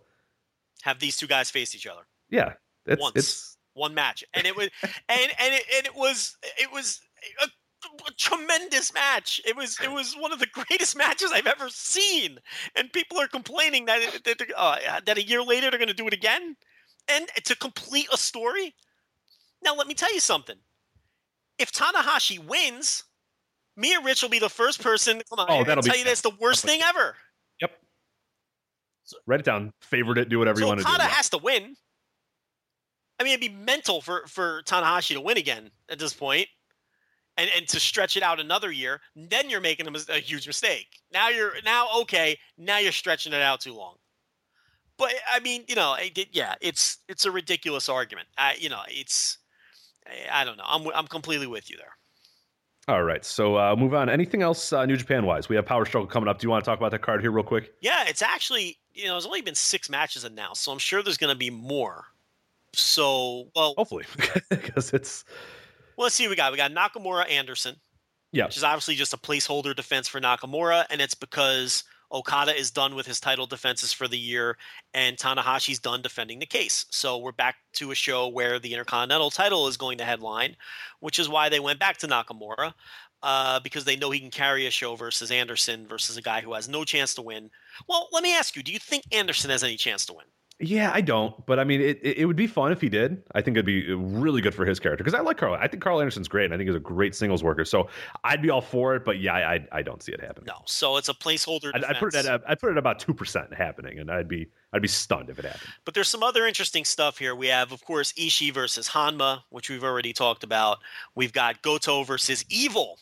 You have Hanma winning that one, or you have Ishii? I think Ishii retains because Hanma beat him in the G1, so I think Ishii gets the win back here. And then it looks like it's going to be. See, I was hoping they'd do that match at Dome and have Hanma win and have the really awesome moment of Hanma winning the Never title in the Dome. But it looks like Ishii, since it's a power struggle, I think Ishii will win, and I think that the long rumored Ishii Elgin Never match will happen at the Dome. Ooh, interesting. So okay. That's the direction I think they'll go with that, and I will enjoy the hell out of that. An Ishii Elgin match at the Dome. So because people had mentioned Ibushi as a potential one, but if you look at the match structure here, you kind of lose that. Yeah, we're about to talk about that. Yeah. Goto versus Evil, which we talked about. I tell you, this might be my most anticipated match on this show. I cannot. Oh, fucking Wikipedia has it in lowercase. I'm going to edit this right now if I can. So you run the rest of the show. I'm going to edit this Wikipedia. So page you're the guy who is the no, I'm not. No, Nazi Wikipedia editor. Oh, those people are those weird, are man. Some of the weird. The two weirdest people. Groups of people on the planet I never looked. are Wikipedia editors and Yelp reviewers. Those are the 2 weirdest groups of people. Oh, Yelp reviewers are very weird. And Yelp eliters, Yelp elite people. I'm fine with people want to put a little thing here and there. That's exactly what I mean. Like, yeah. When I'm talking about these people who take their Yelp reviewing very seriously, right. Those people are complete mentals. It's a fucking novel about the restaurant. I walked in and but Rich, here's the thing. It's not. They'll do it for like a McDonald's. Yeah, I walked in and the beige and red immediately struck my eyes, and I was like, "Fucking Christ!" They're breaking down Burger King fries. Like, yeah, fucking walk in and get the salted fries and get the hell out of there. It's Taco Bell. We don't need the Yelp review. We've all been there. We know what we're getting into. There's a Yelp reviewer in Texas who because I'm in the restaurant business, so I have to be up on these things. He Yelp reviews airport kiosk food. Kill yourself. I swear to God, I'm gonna just seriously drink bleach. Like, come on, man. I'm gonna send you the link to this guy. Please do. I'd love to see it. He's got like 20,000 Yelp reviews on his. This Sbarro had an exceptionally greasy pepperoni pizza. Like, I'm fucking Rich, man. not even that. Like, he reviews in airports where there's vending machines with sandwiches. Oh my God. Like he Yelp reviews that. Like that stuff. Oh, or like the new newsstands where you can grab like, a peanut butter and jelly that was made 3 days earlier. That's sitting in like a tub of ice. Like he reviews that. He Yelp reviews those things like in airports. That's unfortunate. Here we are. We're doing a 4-hour podcast about Japanese professional wrestling. So who are we to talk? But what kind of time do you have on your hands where you're Yelp reviewing? I feel like we're better than that. I feel like overall, I'm a giant geek, and yeah, like you said, we do all this sort of stuff. But I feel like I'm better than that. It's mind blowing. I don't know. It's just crazy. But so where did I leave off here? Oh, Goto versus Evil, as you Wikipedia edit Evil's name. And then we've got Styles. And here's the things that get interesting, or where you could really look forward to see kind of what they're forming for the Dome. Styles and Bad Luck Fale versus Toru Yano and Yoshihashi. Now, we don't know the match order yet because there's only 6 matches on this show. There's 2 trains of thought here, okay? The 2 trains of thought, and then, of course, it's Tanahashi and Kota Ibushi versus Okada and Sakuraba. Yeah. There is the one train of thought that Kota Ibushi is going to challenge Nakamura. He's going to pin Sakuraba and then challenge Nakamura at the end of the show. There is the other train of thought that I agree with, which is that AJ Styles is going to challenge Nakamura at the end of this show after he delivers a Styles Clash to Yoshihashi. Which side of the fence do you fall on, or is your answer neither? I'm with the AJ Styles one as well. And that's one we predicted, 2 months ago or 2 or 3 months ago. We kind of said, hey, looking at the Dome and looking at the guys and looking at, the hierarchy or whatever, there's 2 guys that don't have anything to do. And now it seems like they've, AJ's kind of done with the world title for a little bit now. Nakamura's got the title back. It makes too much sense to have those 2 guys with really nothing to do right now. It makes too much sense to have them go together. So that's where I believe that would be the direction. It's just screaming to me that AJ Styles, because he's in such a meaningless match on this show. And the fact of the matter is, I think there's more directions that you can go with Ibushi than you can go with Styles at the Dome. There's a lot of different things you can do with Ibushi. You could have him face Ishii for the Never title. You can have him be in a 6-man with Goto and Shibata against Naito and his boys. You know what I mean? There's different things you can do with Ibushi. There's not a lot of different ways you can go with Styles. Really, the only other direction you can go with Styles is if he wins the ROH title from Lethal and he defends the ROH title against somebody. Right. And that's the other theory that we've mentioned as well. But here's the thing, too. He could win the ROH title and still face Nakamura as ROH champion. Maybe not. Yeah, exactly. Nakamura challenges for that title. Or, so I don't know. I just feel like do you think they would repeat both top matches from last year? And go I don't. Because then, I'd be shocked. Because then what do you do with Styles then? Yeah, because then Styles has nothing to do, and it just seems too weird that he goes from world title to just nothing. You know what I mean? Like literally nothing. Because there's no, like you said, you can't have him face like a Goto. I mean, is he going to face Goto? I mean, like, what is that? How do you get to there? Like, what do you do for that? Or do you have him? The only thing you could possibly do is if something happened in the Bullet Club and he, hey, you guys didn't come out and help me or something.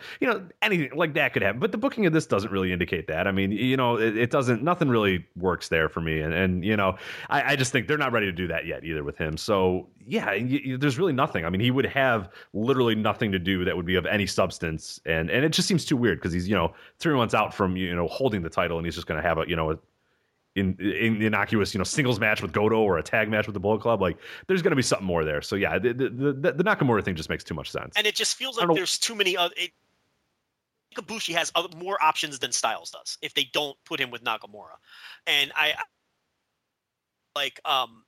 and the other thing is, let's look at this from a business perspective. They need that second big match, and what's bigger right now than Styles Nakamura? It's the match. Yeah, exactly. And I'm in favor of putting that as semi-main event on the Dome rather than main eventing another pay-per-view with it, because I think it's more important to fill the Dome than it is to look. You're gonna fill the New Beginning 90% capacity, no matter. You know what I mean? You can put something else on a show like that. For the Dome, you really got to load it up. This isn't like WrestleMania where the name is just going to put 60,000 people in there. You have to deliver a card to draw when it comes to Wrestle Kingdom. So I think Nakamura Styles just makes way too much sense. So I guess we're on the same page with that. That's what you think is going to go down? Yeah, I'm with you too. I think so. So then what do you think they do with Ibushi then at that point? I mean, now I'm kind of done figuring out what to do with it. I think Ibushi's just kind of there. I mean, I know a lot of people, I think there's plans, I think, at some point to do something with them, but more and more I'm just kind of thinking as we're getting there, I don't know. I mean, I don't think the never thing happens, and I think, at least from what we know of the match structure now, and I don't know if this is set in stone with his match structure, but the way it rests now, he's after the never title match. So that doesn't make sense that he would get a pinfall and challenge. We have no idea if that's a finalized one, but I'm led to believe that that's probably, this is at least somewhat accurate to what we're going to see. I don't know. I don't see the never open title for him either. I just kind of see him doing stuff. I don't know. It's hard to tell. I think there's a lot of options with him that you don't have with Styles. You can do a singles match with Naito. You can do a match with Sakuraba. You can do a trios match with Goto and Shibata to face Naito and a couple of his goons. You can do a never title match with Ibushi. I see more options with him. Do you think being opposite of Sakuraba in this tag is any clue towards that kind of direction? Possibly, yeah. The Sakuraba thing's gonna be an interesting question though, because he's got that MMA show. What is like the day before, the day after, whatever? I forgot the exact. It's like I'm not up on my Japanese MMA, but yeah, it's soon. So yeah, I wonder if Sakuraba is gonna be there for. Do we know for a fact? I mean, I'd assume he'll try, but he's definitely fighting on New Year's Eve. No, I know that for sure. But yeah, as far as this show, I mean. Well, it's a risk. I mean, yeah. Because here's the thing: if he's facing Shinya Aoki, and it's not exactly going to be it's not going to be Chuck Liddell, Rampage Jackson. It's not going to be a striking affair. These guys are grapplers. Yeah. But there's always the possibility of torn ligaments, things like that, where he won't be able to wrestle 4 days later. It would be very risky to book him for a pro wrestling match 4 days after a fight against a guy who's going to beat him. So that. It's a risky proposition. So I don't know. I mean, so let's say for the sake of the argument, though, the plan is Kota Ibushi versus Sakuraba. Do you have a problem with that match? Do you like that match? Do you dislike that match? You know what? The Sakuraba delivers at the Dome. So no, I like it. I do. I don't like Sakuraba in most. I don't like him in most scenarios, but I mean, if Ibushi can get a singles match, I think that's the biggest thing I want out of him this Wrestle Kingdom is get a big singles match, presumably get a big win. And Sakuraba always delivers at Kingdom. So you know what? As much as I kind of rail on him and roll my eyes every time I see him, man, in a singles match at that Dome, he delivers like crazy. So it'd be silly for me to say that I wouldn't look forward to that, because I would. And do you think that would be a solid win for Ibushi? To beat a guy. Solid enough. I mean, not like spectacular, but I think it'd be good. I mean, Sakuraba holds some weight still. I mean, a singles win, a definitive singles win against him is still worth something. I mean, I don't know if it's quite the level that I want for Ibushi, but I think, if that's the story of, okay, let's build him up or whatever after this, maybe that's the first stepping stone or whatever. It's a good stepping stone, but it's so hard to get a read on what they think of Ibushi right now. And I'm kind of done doing it, because it's just, it's not worth the trouble right now until you know what New Japan thinks of him. And I think, depending on where he's at Kingdom, we'll kind of see. If he's just in a meaningless tag match, I mean, I think that's pretty good read that, hey, look, they don't really think he's much, but if he's in a singles match and beats Sakuraba, I think it's a decent win for him. An Ibushi-Sakuraba singles match would be no worse than fourth from the top. It'd probably be third from the top, realistically. Yeah, it's a good supporting match. I mean, it's a good singles match. As long as Ibushi's in a singles match against, somebody of some merit, I think it's fine. And Sakuraba is one of those guys. Naito would be a bigger match. That would be really cool. I'd be really, really into that. But it looks like, it's tough to tell. This is why the World Tag League is more interesting this year, because we need to see what Naito does with Sombra, if it is going to be Sombra. We need to see if Goto and Shibata win the damn thing. Now more than ever, we really need those tag titles off of Anderson and Gallows, because there's a lot of interesting things that they can do. And unfortunately, two of these guys that we're talking about, whether it's Naito, Sombra, Ibushi, Goto, Shibata, whoever, these guys that we're talking about who have unclear paths, two of them are going to be wasted in a match with Doc Gallows and Carl Anderson. Do you agree with that? Yeah. Unfortunately, I mean, two of these guys are gonna. It's gonna be Shibata and Goto again, isn't it? I don't know. It seems like they're headed to a feud with Naito and his boys. So I don't know. It's possible. But then who faces Anderson and Gallows? I don't know. Just an ROH team, the Briscoes. What if the Briscoes win the World Tag League and face Anderson and Gallows? That would free up all these other guys to face each other. The Addiction. Christopher Daniels, Frankie Kazarian. We know the Addictions that are the Briscoes are pretty much locked in too, right? I don't know if it's been officially confirmed, but yeah, I think There's been rumblings, if I remember correctly. I don't know. I don't like 100% confirm them, but I know Dave. I think did Dave mention them a little while ago? I'd have to look in that Observer. I don't recall. I know for a fact the Addictions, and I know a few of the other teams as well, but I don't remember if the Briscoes were like 100% confirmed. So we'll have to see. And we'll have to see if AJ Styles wins the Ring of Honor title from Lethal. So there's still a lot of moving parts. This year, look, by this time last year, I'm pretty sure we pretty much knew about everything. Or knew kind of what was coming at the end of Power Struggle, at least. There's a lot of variables at play here. Mm-hmm. Before we forget, Stryker and Kelly. Overall thoughts on Stryker and Kelly? They were okay. I think just okay. Stryker, people get. I think people get a little too eye rolly with him, and yeah, he'll say his little cringy things or whatever. And I think Dave did a good job in the Observer this week of basically breaking down what makes, why so many people dislike Stryker's style or whatever. And this more than ever, it was him sort of talking to a group, like a niche of fans, like him and his buddies watching the wrestling together or whatever. I got that feeling like he knew there was only 5,000 Americans watching. So he was kind of tongue in cheeky, shouting guys out, doing that sort of stuff. I don't let it bother me that much. To me, it's not that big of a deal. I thought he was okay. I think he added a little bit to it. I thought Kelly was nothing. I thought Kelly was an absolute zero. You could have had a brick wall there. You could have had Stryker doing it on his own. Like Kelly just added nothing. Didn't really look like he did any of the research going into the show.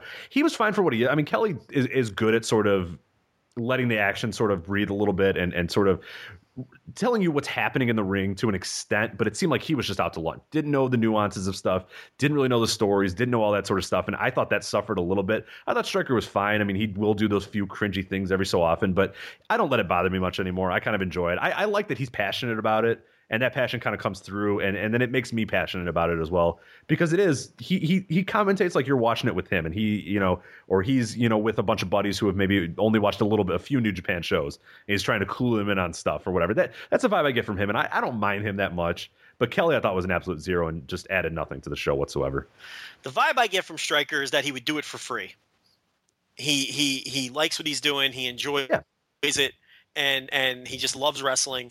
And we're always labeled the Stryker apologist. He's not nearly as bad as people say. He just isn't. And look, he does say eye rolly things at times. I thought he didn't say anything particularly cringy or eye rolly during the show. And and there were people nitpicking, and the hardcores are nitpicking. Oh, he didn't know the name of this move, and this. Look, man. I watch every single New Japan show comes on, and I don't know the Japanese names for these moves. Who gives a flying fuck? Who cares?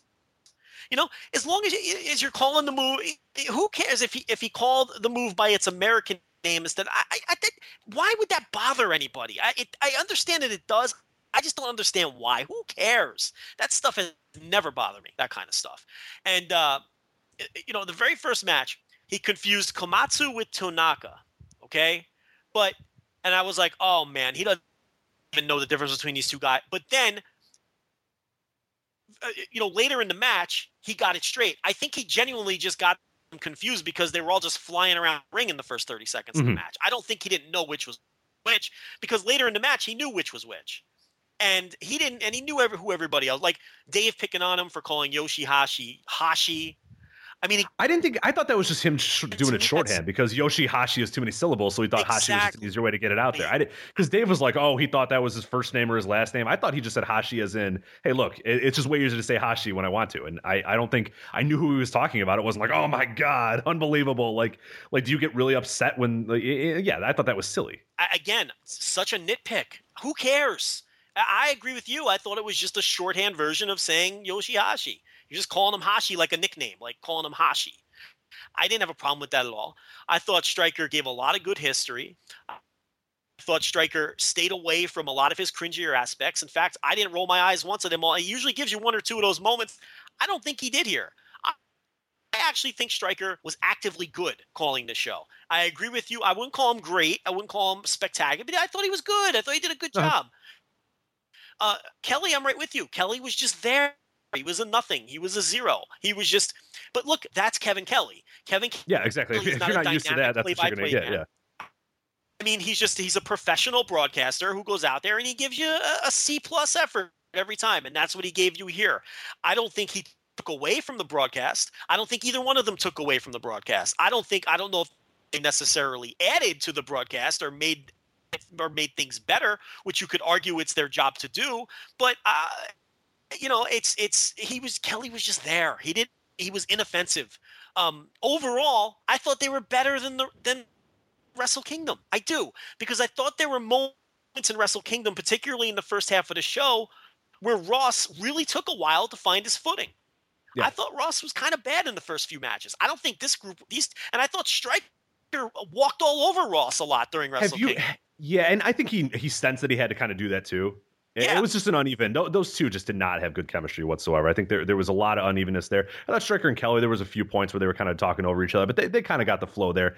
I think Striker sensed that Jim Ross was in over his head, and there was points, especially we talk about that junior tag match where Jim Ross just at one point, you could tell like Striker probably saw Jim Ross's eyes, which were probably the size of fucking grapefruits, and said, okay, I'm just going to take over here because you have no idea what's going on or whatever. But no, I'm right with you. I think, I thought the Ross Striker thing was just a very uneven, weird sort of thing. There was no vibe. You could tell that they were kind of frustrated by the lack of direction from the studio or from the truck or whatever. Like they didn't really know what was going on. It seemed like this was a much more coordinated effort between those guys and a much more coordinated effort of getting, Kelly and Striker at least, they introduced them on the show. It seemed like they were at least getting some help. I feel like they were produced on some level. Whereas you could sense that Ross more. And Striker were just like sitting at the kids' table, and New Japan didn't give a fuck about anything Global Force was doing or producing. Yeah. Oh no, and you can sense that too. Have you gone back and watched any matches with Ross and Striker? Only since that original day. I only watched it once. Yeah, it's really it's even worse in retrospect. That's what I mean. I honestly feel like Kelly and Striker were better. Yeah, I went back and watched that the Ibushi Nakamura match with Ross and Striker, because initially when it happened, the day of, I think I watched the Japanese feed, and then I went to the Squared Circle on that Sunday night and watched the American feed. Yeah. But we couldn't really hear it all that well, so this was my first time of just sitting down and listening to them call the match. It's really not very good. Like that match I was watching, I was like, they really took away from this match. Like that's one of my favorite matches of the year, and I was so ready to, because one of my buddies was like, hey, what's your favorite Japanese? I'm trying to get into this, and I said, here's this one. Oh, and it has American commentary. So we watched it, and he went, yeah, that was okay. And I said, no, it's much better than this. What's going on? Like what's wrong? Like, and that was, their commentary was so bad, it like actively hurt that match. Yeah, I mean, I thought Ross improved as the night went along, and I think he did a good job in the main events. But I thought early in the show is where he really struggled, and I thought Kelly and Striker had better chemistry than Ross. I thought Ross and Striker didn't have very good chemistry.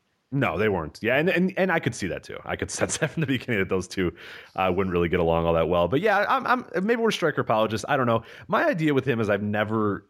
If you want that professional broadcaster or whatever, you want that, the old school wrestling announcer, the guy that used to be a newscaster and now he's doing wrestling, or the old weather guy that's doing wrestling. Like, he's not that. He's your buddy that watches a lot of wrestling, Yeah. He's your buddy with a good voice who watches a lot of. He's no different than if I, for whatever reason, got a gig as an announcer. I'd be just like him. Here's the other thing too. I don't need these guys to be talking to me, because I'm paying for it and I'm buying it and I'm watching it. I'm never going to listen to them again. The next show I'm going to go probably back to the Japanese. I just wanted to get a feel for these guys. But the thing is, through the eyes of someone who maybe bought New Japan World because they were like, okay, cool, I've never seen New Japan. Here's all this hype. It finally has English commentary. That has been my barrier all along. Or someone who hasn't watched since Wrestle Kingdom, and they said, all right, great. Finally, I'll give this a shot because it's only going to cost me $8.50. To me, these guys didn't hurt the show at all in the eyes of a fan like that. I thought that they did a perfectly competent job for that type of fan, because I'll tell you what, I thought Kelly and Striker also hit off on most of the major key points in these matches and got across. Right. They didn't go into deep, ungodly detail. And people want to, talk about how this guy in his 8 years or what. I mean, nobody wants that. You don't need to do that. You don't need to do. Look, if they would have done that, great. That would have been awesome. But you don't need to do that. For you. You know what I mean? Right. That's what I mean. But they definitely got across. Look, they knew what was coming up next for Hanma. Kelly was a little lost on the Naito thing, but Striker was up on all the storylines. Striker was laying out what was coming up in the future for everybody, what the wins meant, what the losses meant, why the guys who were facing each other were facing it. I thought they did a good job laying those things out. I thought if I was a first-timer or a casual who hasn't watched since Wrestle Kingdom, that they did a good job setting me up for the matches and setting me up for what was coming up. I don't know. I get the Striker hate, but I just don't agree with all of the Striker hate all the time. I understand why people don't like him, but I also do think it's kind of a thing where it's kind of almost become shit people say. Because on a show like this, he really wasn't that bad, and his bad traits weren't out there, but people still piled on because piling on the Matt Striker is just the thing that you do. And Dave Meltzer hates him. I don't know. Yeah. Oh no, there's something more there that we don't know. Well, I'll tell you, some of it might look. Stryker is a Mike Johnson guy. We all know that. So that might have something to do with it. I don't know, but I don't think Dave is petty like that in any way. I like to think that he's not anyway. So he beat him out for the Wrestle Kingdom job, which that way, can you imagine? Like Dave mentioned that he was in the running for that. Can you imagine? That would have Dave Meltzer. I mean, I like Dave. The worst part about it is he said he would have done it, and not from the perspective of, I thought it was really silly when people were saying, "Oh, well, there goes his journalistic credibility." Come on, it's pro wrestling. Relax. I mean, he's calling a pro wrestling match. It's not a big deal. But I thought it would have been a bad idea from the perspective of, he would have been in a no-win situation, and he's an awful talker. And he would have went on for 45. The match would have been over, and he would still be talking about some point that didn't matter. Yeah. So I mean, it's just it was a no-win situation. It would have been. It's not easy to do too. That's the other thing. And yeah, I mean, the Striker. Yeah, every we come here almost every month and defend Striker. I don't know if we necessarily have to do it again. I mean, yeah, it would have been great to have more Ronaldo and Josh Barnett, but there's more to it than that. It's just not just, New Japan airs on Access TV. Why don't they get those guys? I mean, you got to know more. There's more to it. Well, they don't work for New Japan. They work, exactly. They work I mean, there's so much little TV. nuance stuff. I mean, they work for Access TV. And TVIC. I mean, that's who they work for. It's not. Yeah, I mean, that deal isn't even through New Japan. It's through the television station. And Kevin Kelly's there a lot for the Ring of Honor thing. It's just whatever. I mean, who cares? Kelly was an actual guy, and I mean, it's like, and the other thing is, look, I'm not. Look, you know how I feel about Morrow and Barnett. They're the best. They're the best in the business. Of course, I would have rather had them call the show. But I'll tell you what, too. They get to do it on tape. Right. And they get a lot of prep. Let me tell you. Yeah. I know. They get a lot of prep, and they do it on tape. I don't do it. I know somebody who does. And trust me. And honestly, and all these guys get prep, by the way. Okay. Right. But they have the advantage, though, of doing it on tape. They're not doing it live. That's a whole nother animal. And look, Mauro Ranallo is a professional broadcaster who does a wide variety of sports, and I have no doubt he'd do a tremendous job live. I don't know about Barnett, but there's no question it's easier to do on tape than to do it live. So, keep that in mind too. But yeah, of course I'd rather have them do it. But I didn't think these guys dragged down the show at all. They were fine. They were just there. They were okay. They weren't good. They weren't bad. All right, so we got a lot of different directions to go here. You want to stick in Japan, or you want to go to America? At least Matt Striker. One more thing. Okay. One more thing. At least Matt Striker has enough class to thank his spotter on the air.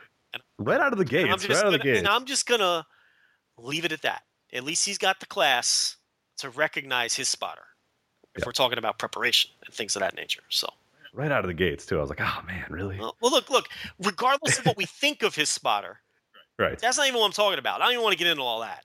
No, I know. But yes, it is very classy to say this man did a lot of the work that helped me get here, so I will thank him. That's a classy move. Right. That's all. Yeah, a little classy move is nice. He does it on Twitter too. It's nice to have your work rewarded and appreciated. It sure is. Now we can move. Okay. You want to go Japan, or do you want to go to America? We can stay in Japan, or we can go to America. Let's see. Well, what's our American? No, let's save that one to the end. Let's move on to Pro Wrestling Noah. Hot Pro Wrestling Noah. You said you tweeted out I want to talk Pro Wrestling Noah. Here's your forum. I'm all in on Pro Wrestling Noah right now. It's hot. It feels I don't know. And again, they got the business isn't. I don't know anything about I haven't really researched it. I don't know that stuff. Just in general, watching the past few shows, it feels like it's something's brewing here. Guys feel more motivated. The crowd seems more into it. Something's happening here. It's good. They're definitely on the right path. I'll say it. I'll leave it at that. Again, maybe it speaks to our nature of just we're in an impatient society now, but this angle is only 10 months old. And, it's really starting to like. It's a Suzuki Gun invasion angle, by the way, in case people are. Yeah, Suzuki Gun invasion angle. Sure. And, what did you think? This 9/19 show is what we're going to base this around, but we're going to give Noah general thoughts as well.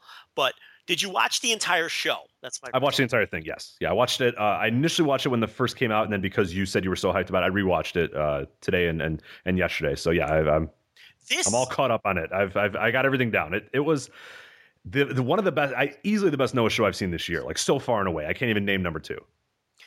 I think it was one of the better shows, period, of the year, and I think that it's not my show of the year or anything like that, but it would be in the conversation of a top 5, I think. And I think this was a Rich Kraetsch special because everything was at minimum good. Yep. There's nothing bad. When the worst match is a Marufuji match, that it's pretty good. And I'll tell you what, I really like that. And I'll tell you, let's start with that match since you brought it up.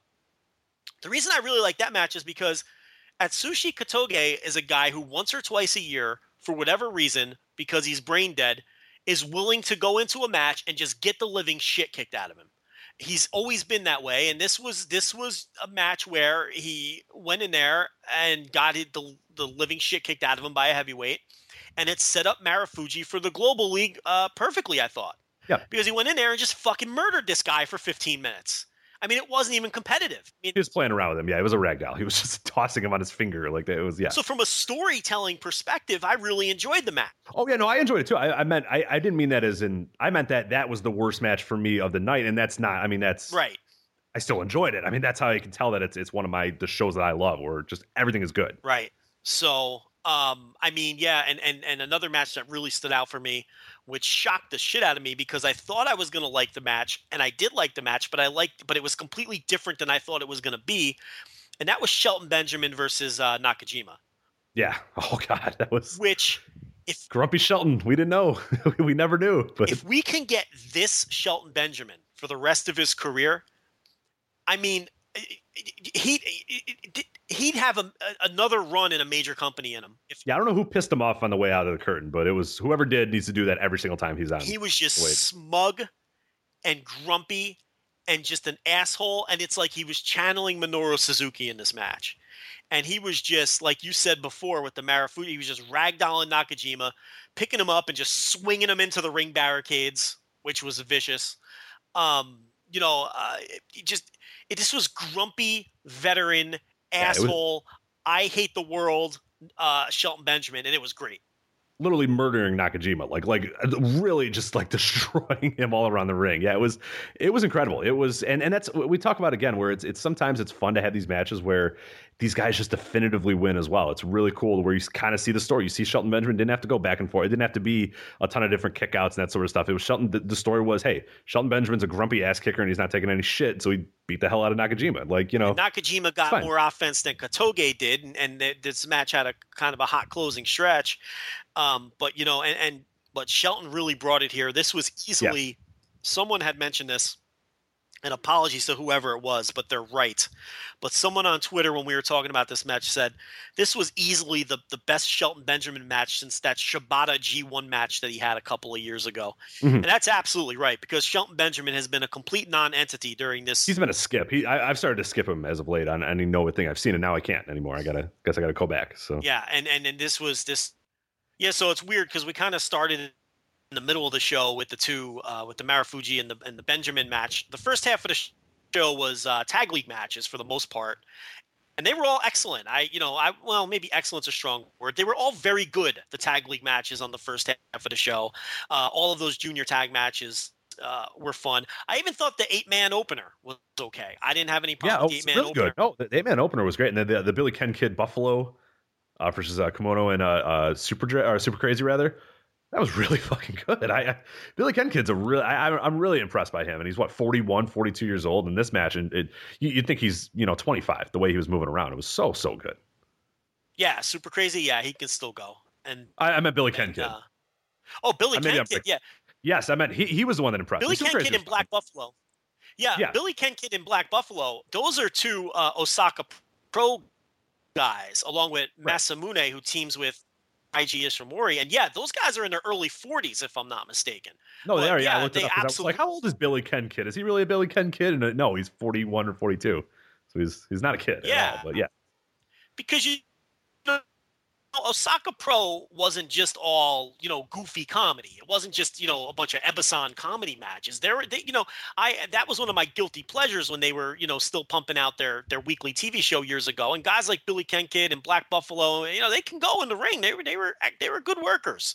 So, and I thought on this whole tour, all the stuff that I've seen from the Osaka guys, they've done very well. And with Osaka Pro really not existing anymore, I hope that these guys catch on in Noah. Why not? It adds some nice roster depth. For Absolutely. Sure. Add them to the mix. I have no problem with that. So, yeah, I completely agree. Yoshinari Ogawa and Zack Sabre Jr. Beat Masamune and Taiji Ishimori in another junior tag league match. And they're really an underrated tag team, Ogawa and Sabre Jr. Last year they did the gimmick where they were kind of like feuding partners, but they never officially broke up, which I thought was a lot of fun. And look, when you have two workers of that caliber, they're always going to put in decent performances, but they make a good team too, with like the older veteran and the young guy, and they come from different worlds. It's like an odd couple team, and I always enjoy their stuff. So yeah, the junior tag matches were good. The middle portion of the card we already talked about, but Rich, it was really the last four matches on this show where this show just went to another level, where it went from a nice little show to a show of the year contender. Yes, which by the way, one of those is Maybach Taniguchi and Azuka, which is amazing. If you're looking at the card and you're going, last four, wait a minute, not that fourth one. There's no way. Oh, there's a way. God damn it. Go out of your way. That might be one of my favorite matches all year. It's not going to make my top 10. I think a good comparison for people. It was a plunder match. Okay, lots of weapons and tables and blood and mask ripping and everything else. Which I love because it started from the beginning. From like the moment the bell rang and those fuckers were just like, let's just kill each other. And they started ripping the masks right away. It wasn't like, let's build to that, let's do this. And then it broke down. It was like, okay, you get a weapon, I get a weapon, we'll just fucking kill each other. And that was really the only prayer that it had to be good, because that's what these two guys do.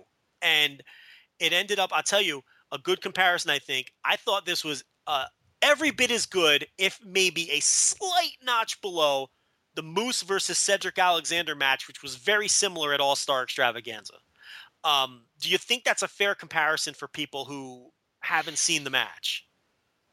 Yeah, I think so. I think this was a little bit more gruesome but yeah, I think it's a plunder match done right. It's a plunder match that makes sense. It's been built to that. It's not like your random Big Japan match where it's like, all right, here, let's just hit each other with light tubes or whatever, or what you would get with hardcore wrestling in the early 2000s, where there was just no rhyme or reason to it. It was just like, we have to have a hardcore match because we have to or whatever. No, there was a reason this had that, and I think the Moose and Cedric were the same way too. There was no other match that these two could have at that point. Right. These two couldn't go in there and have a 10-minute sort of, you do some holds, I do some holds, we'll figure it out. And just like Moose and Cedric, Moose and Cedric, they couldn't have that either. They couldn't just have a normal match. Wouldn't have made sense. It needed to get to this level, and yeah, I think that's when you do plunder well, is like this, where it was like there's no going back. This is what needs to happen for us to settle this, and yeah, I think it was a well justified, well worked, just awesome, just deadly brawl, like a old school, like, I don't even know what territory to even mention. It was what I've seen from Puerto Rico. It seemed very similar, and I know some people get mad because they love their Puerto Rico stuff, but you know what I mean? Like it had that sort of feel where it was just like this wild, insane. I don't know. It was really interesting. Elements of like a lucha brawl, ripping lucha brawl, and a mid-90s garbage match, like ECW match. But again, done right. Not like some shitty Matt Tremont CZW match, which is just shit, which like me and you can have in the backyard right now, and it wouldn't be any worse. But a hardcore match done right, and it was the perfect length. It didn't feel like it went on forever. And it was shocking how much I liked the match between these two men, because I would have never thought that these two guys could have ever had a match against each other that I would have liked as much as I like this match. Pretty crazy. Go see it. I mean, seriously, if you're here and there, like, oh, I swear to you, you've heard us talk about both those guys. You've heard us talk about Maybach Taniguchi, who, Joe, that's your least favorite guy. Azuka might be my least favorite guy in the entire world of wrestling. I hate Azuka. I see him and I cringe at the thought of him getting in the ring and me having to watch it. We're telling you, go watch this. Pause this right now and go watch it. Seriously, I'm okay with that. Watch this whole You just show. not listen to the rest of the podcast. I don't really care. I mean, you've done the business part is done. Now we're just going to talk about random shit in WWE, and you don't want to hear that stuff. You can stop listening right now and just watch that if you want. You can come back if you want. We'd appreciate it, but pause it, do whatever. Right now, I'm dead serious. Right now, look it up, find it, and watch. I almost skipped it because of who was involved. Why wouldn't you? Yeah, I would have done the same. I think it came off my playlist, and I went, shit. It was one of those things where I didn't catch it. Yeah. I looked over, and I was like, oh, no, these guys are wrestling. And then, like, within a minute, I was like, oh, shit, these guys are wrestling. Like, this is pretty cool. Give this a chance. Yeah, and then, it ended up being excellent. And I think that was the important part, is, like, right off the gates, they were like, fuck it, let's do this. Like, we're just going to kill each other. There was no it was just people throwing chairs into the ring to prepare and it was just an absolute bloody wild mess. Taichi defeating Daisuke Harada in a junior title defense. Rich, I had this at 4 stars. I thought this may have been the best Taichi singles match I've ever seen. This was the best Taichi match I've ever seen. For me. I think, at least in of what I've seen of him, this is easily the best I've ever seen him work. Did the wrong guy win? I think it was a good time to have Harada win it. I do think when it was over, I was kind of deflated in Taichi winning. I thought this would have been a great moment for Suzuki Gun to lose that title. We saw, not spoiling, it's already happened, but they did lose one of the sets of titles, in the next show that they had. But yeah, I thought this one, I would have liked to seen Harada beat him here. I thought the story built to that pretty well, but it didn't kill the match for me, but it was a little deflating. I was kind of ready for that to happen, and it didn't. But either way, it didn't take anything away from this. This is legitimately the best I've ever seen Taichi, and I love the tearaway pants thing. And he's been doing that gimmick for a little while, but like when he's just gotten it so down. You know what I mean? Like, he's a guy that now if he comes back to New Japan, I won't care. He's a guy I actively hated when he was in New Japan before. But he's gotten so much better, and he's honed that character just so much more. And yeah, I was all in on this match. I loved it. I thought the story of the match, I felt like the wrong guy won. I was rooting for Harada, and I thought the way the match was built that Harada should have won. But then a week later, and Kotoge and Harada, okay, so they win the tag league, and then they win the tag titles from Desperado and Taka. Then I'm like, all right, fine. Because if the plan was for these guys to win the tag titles, I can see why he lost to Taichi here. And it means they almost did too good of a job setting up Harada within the story of that match for the win, because then he ultimately ended up losing. The finish did leave me flat in real time. But then when I saw where the booking went, I'm okay with it now in hindsight. In terms of the match, I may have rated the match higher had Harada won, because I really felt like he was going to win while I was watching it. It had a great story. The crowd was ready for it too. You could sense the crowd was just waiting, and they would have exploded if he won there. Yeah. But yeah, the best Taichi singles match I've ever seen. I don't want to go as far. He's had some really good tag matches once or twice a year. He comes out of nowhere. But at minimum, it's the best singles match I've ever seen him have. I don't think without. I'm willing to say it's his best ever. I feel like they had a tag match that we really liked that we're forgetting about earlier this year in Noah, but I can't remember. It may have been on that. Either way. Kurik and Hall show, the Minoru Suzuki produce show. I don't remember. But anyway, yeah, so great match. And then we had Killer Elite Squad defending against War Machine. Now, this was set up when War Machine beat Killer Elite Squad on the ROH Ballpark Brawl show, which really, I know I keep bragging about that now, but that show, I mean, it set up so many things for like a million different companies even on that show. It set up the Watanabe TV title challenge. It set up War Machine going to Noah and challenging the Killer Elite Squad for the GHC tag titles. And, you had the Roderick Strong Okada match. I mean, that was a significant show, and it was a great show. But anyway, look, they went out there and they had the same 3.5 star, solid as fuck Killer Elite Squad match that they always have. These guys never let you down. They always go out there and they give you that 3.5, 3.75 star effort. But the thing is, Rich, are they ever going to give us the 4, 4.25, 4.5 star? I don't think so. Are you ever going to get that? Because it feels like they're always so close. And this one was so close. But again, it was right there. They give you that same high quality match every time. But will Killer Elite Squad ever break through and give you the great match?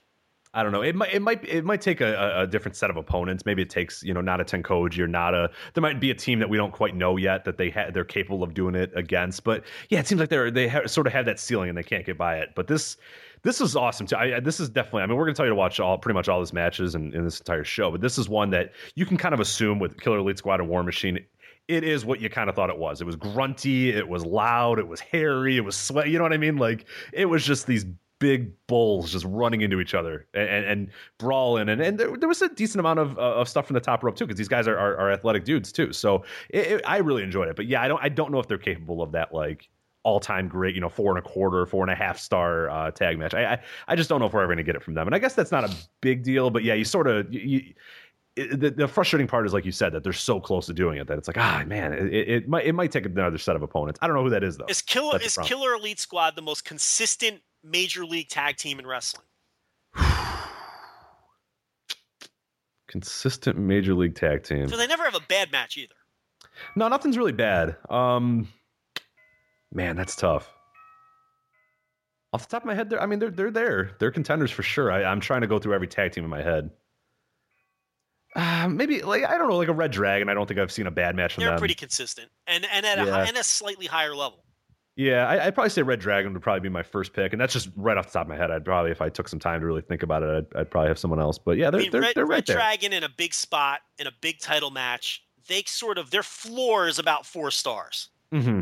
I think the Bucks. I really haven't seen a bad Bucks match. That's true. It's been about 2 years since I've seen. You want to talk about a higher ceiling there too? Their floor is a lot higher too. So yeah, probably those two. But they're right in the conversation though. They are super. They go out there and they give you 3.5 stars every time, right. No matter who. It's about 2.5 years now that they've had just pretty much every single time out good stuff. Yeah. Anytime. And it's really a shame that Shane Haste blew out his knee, because I really thought the early matches that they had with that team were sort of designed for Killer Elite Squad to be dominant, and they never really had a match layout which was give and take. And I really think that might be the opponent where they could finally have their. That's a good point. Yeah. So we'll see if when those guys come back, if they're not in Orlando when they come back. Mm-hmm. Is that where the Performance Center is? It's in Orlando. Winter Park, Florida. I think it's a suburb of Orlando. So if they're not in NXT at that point, and they do have that blow off match, but the thing is, can you put the titles back on a team who we don't know if WWE is still interested now that Hayes blew out his knee. So who knows? All the word was at the time that they were very interested in Hayes and Nichols, but I guess we'll find out when he comes back from his knee injury. Main event: Minoru Suzuki, Takashi Sugiura. Go ahead, floor is yours. Yeah, people are giving it 5 stars, and I didn't go that high, but you can make a legit case. If you said 4 stars, or 5 stars rather, I would not argue with you. I think this was just incredible. It's exactly what we've said. We've been screaming, and I've been screaming about it, of what I want from these Minoru Suzuki Noah matches are these guys come in there, they understand that these guys are invaders, they're taking over the company, they're annoying as shit, they kind of set the rules. This is another one where he sort of Suzuki wanted to set parameters and rules or whatever, and Segura just kind of said, nah, this is my fucking company, I've been here longer than you, I'm the man. Just, it was a fucking fight, like, you know what I mean? Like, it was, Segura was just blow for blow with him. It wasn't a let's rest hold, let's do this. It was just, and there was a sequence where they were just slapping the shit out of each other, and it was almost disturbing of how good these slaps were. It was just like unbelievable amount of, and you felt it. You felt like Segura was legitimately pissed at Suzuki and wanted this guy out of his goddamn company and wanted to win this title. And I haven't gotten that. Like, Marufuji would, dance around him and try to work his way to the match. And I'm going to do this, and I'm going to try to outsmart you and out this. Segura said, no, I'm just going to beat the shit out of you and take your title. And, obviously it didn't happen, and there was, a little bit of interference as well. But I thought everything that was interfered in this match, it made sense. It was like Suzuki knew their back was against the wall from this guy and said, fuck, we need to do something. We can't lose this match.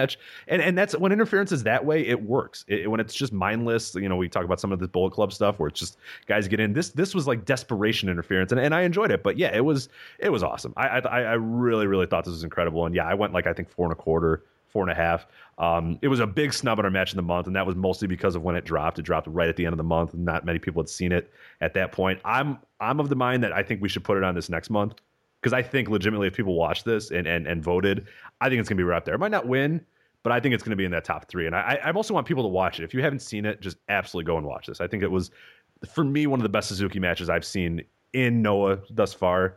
And Segura, one of his best matches I've ever seen of him. I love it. I couldn't say much more good about it. It may have won match of the month if it was in it, right? What ended up winning? Yeah, it was Goto Nakamura. I thought it was a better match than that. Oh, absolutely. Absolutely. Yeah, it was a victim of circumstance, unfortunately. So I think I am going to make an executive decision and put it in this next month, if anything, just so people watch it. people that might not have seen it or might not seek out Noah or you know, whatever. It needs to be seen. It is, I think, the definitive Noah match of the year for me. Yeah, I mean, it may win next month too. I mean, it'll have to beat Sasha and Bailey, correct? Was that in October? Yeah. So that was last week. You know, and I don't think that it will. But I mean, I liked it better than Sasha and Bailey. I liked it better than the Iron Man Sasha Bailey anyway. The Brooklyn one, that's close. But I like this better than the last Sasha versus Bailey match. But yeah, I agree with you. This was exactly the kind of match that I wanted these guys to have. I wanted them to go in there and beat the living shit out of each other, and that's what they did. A lot of people don't like Segura.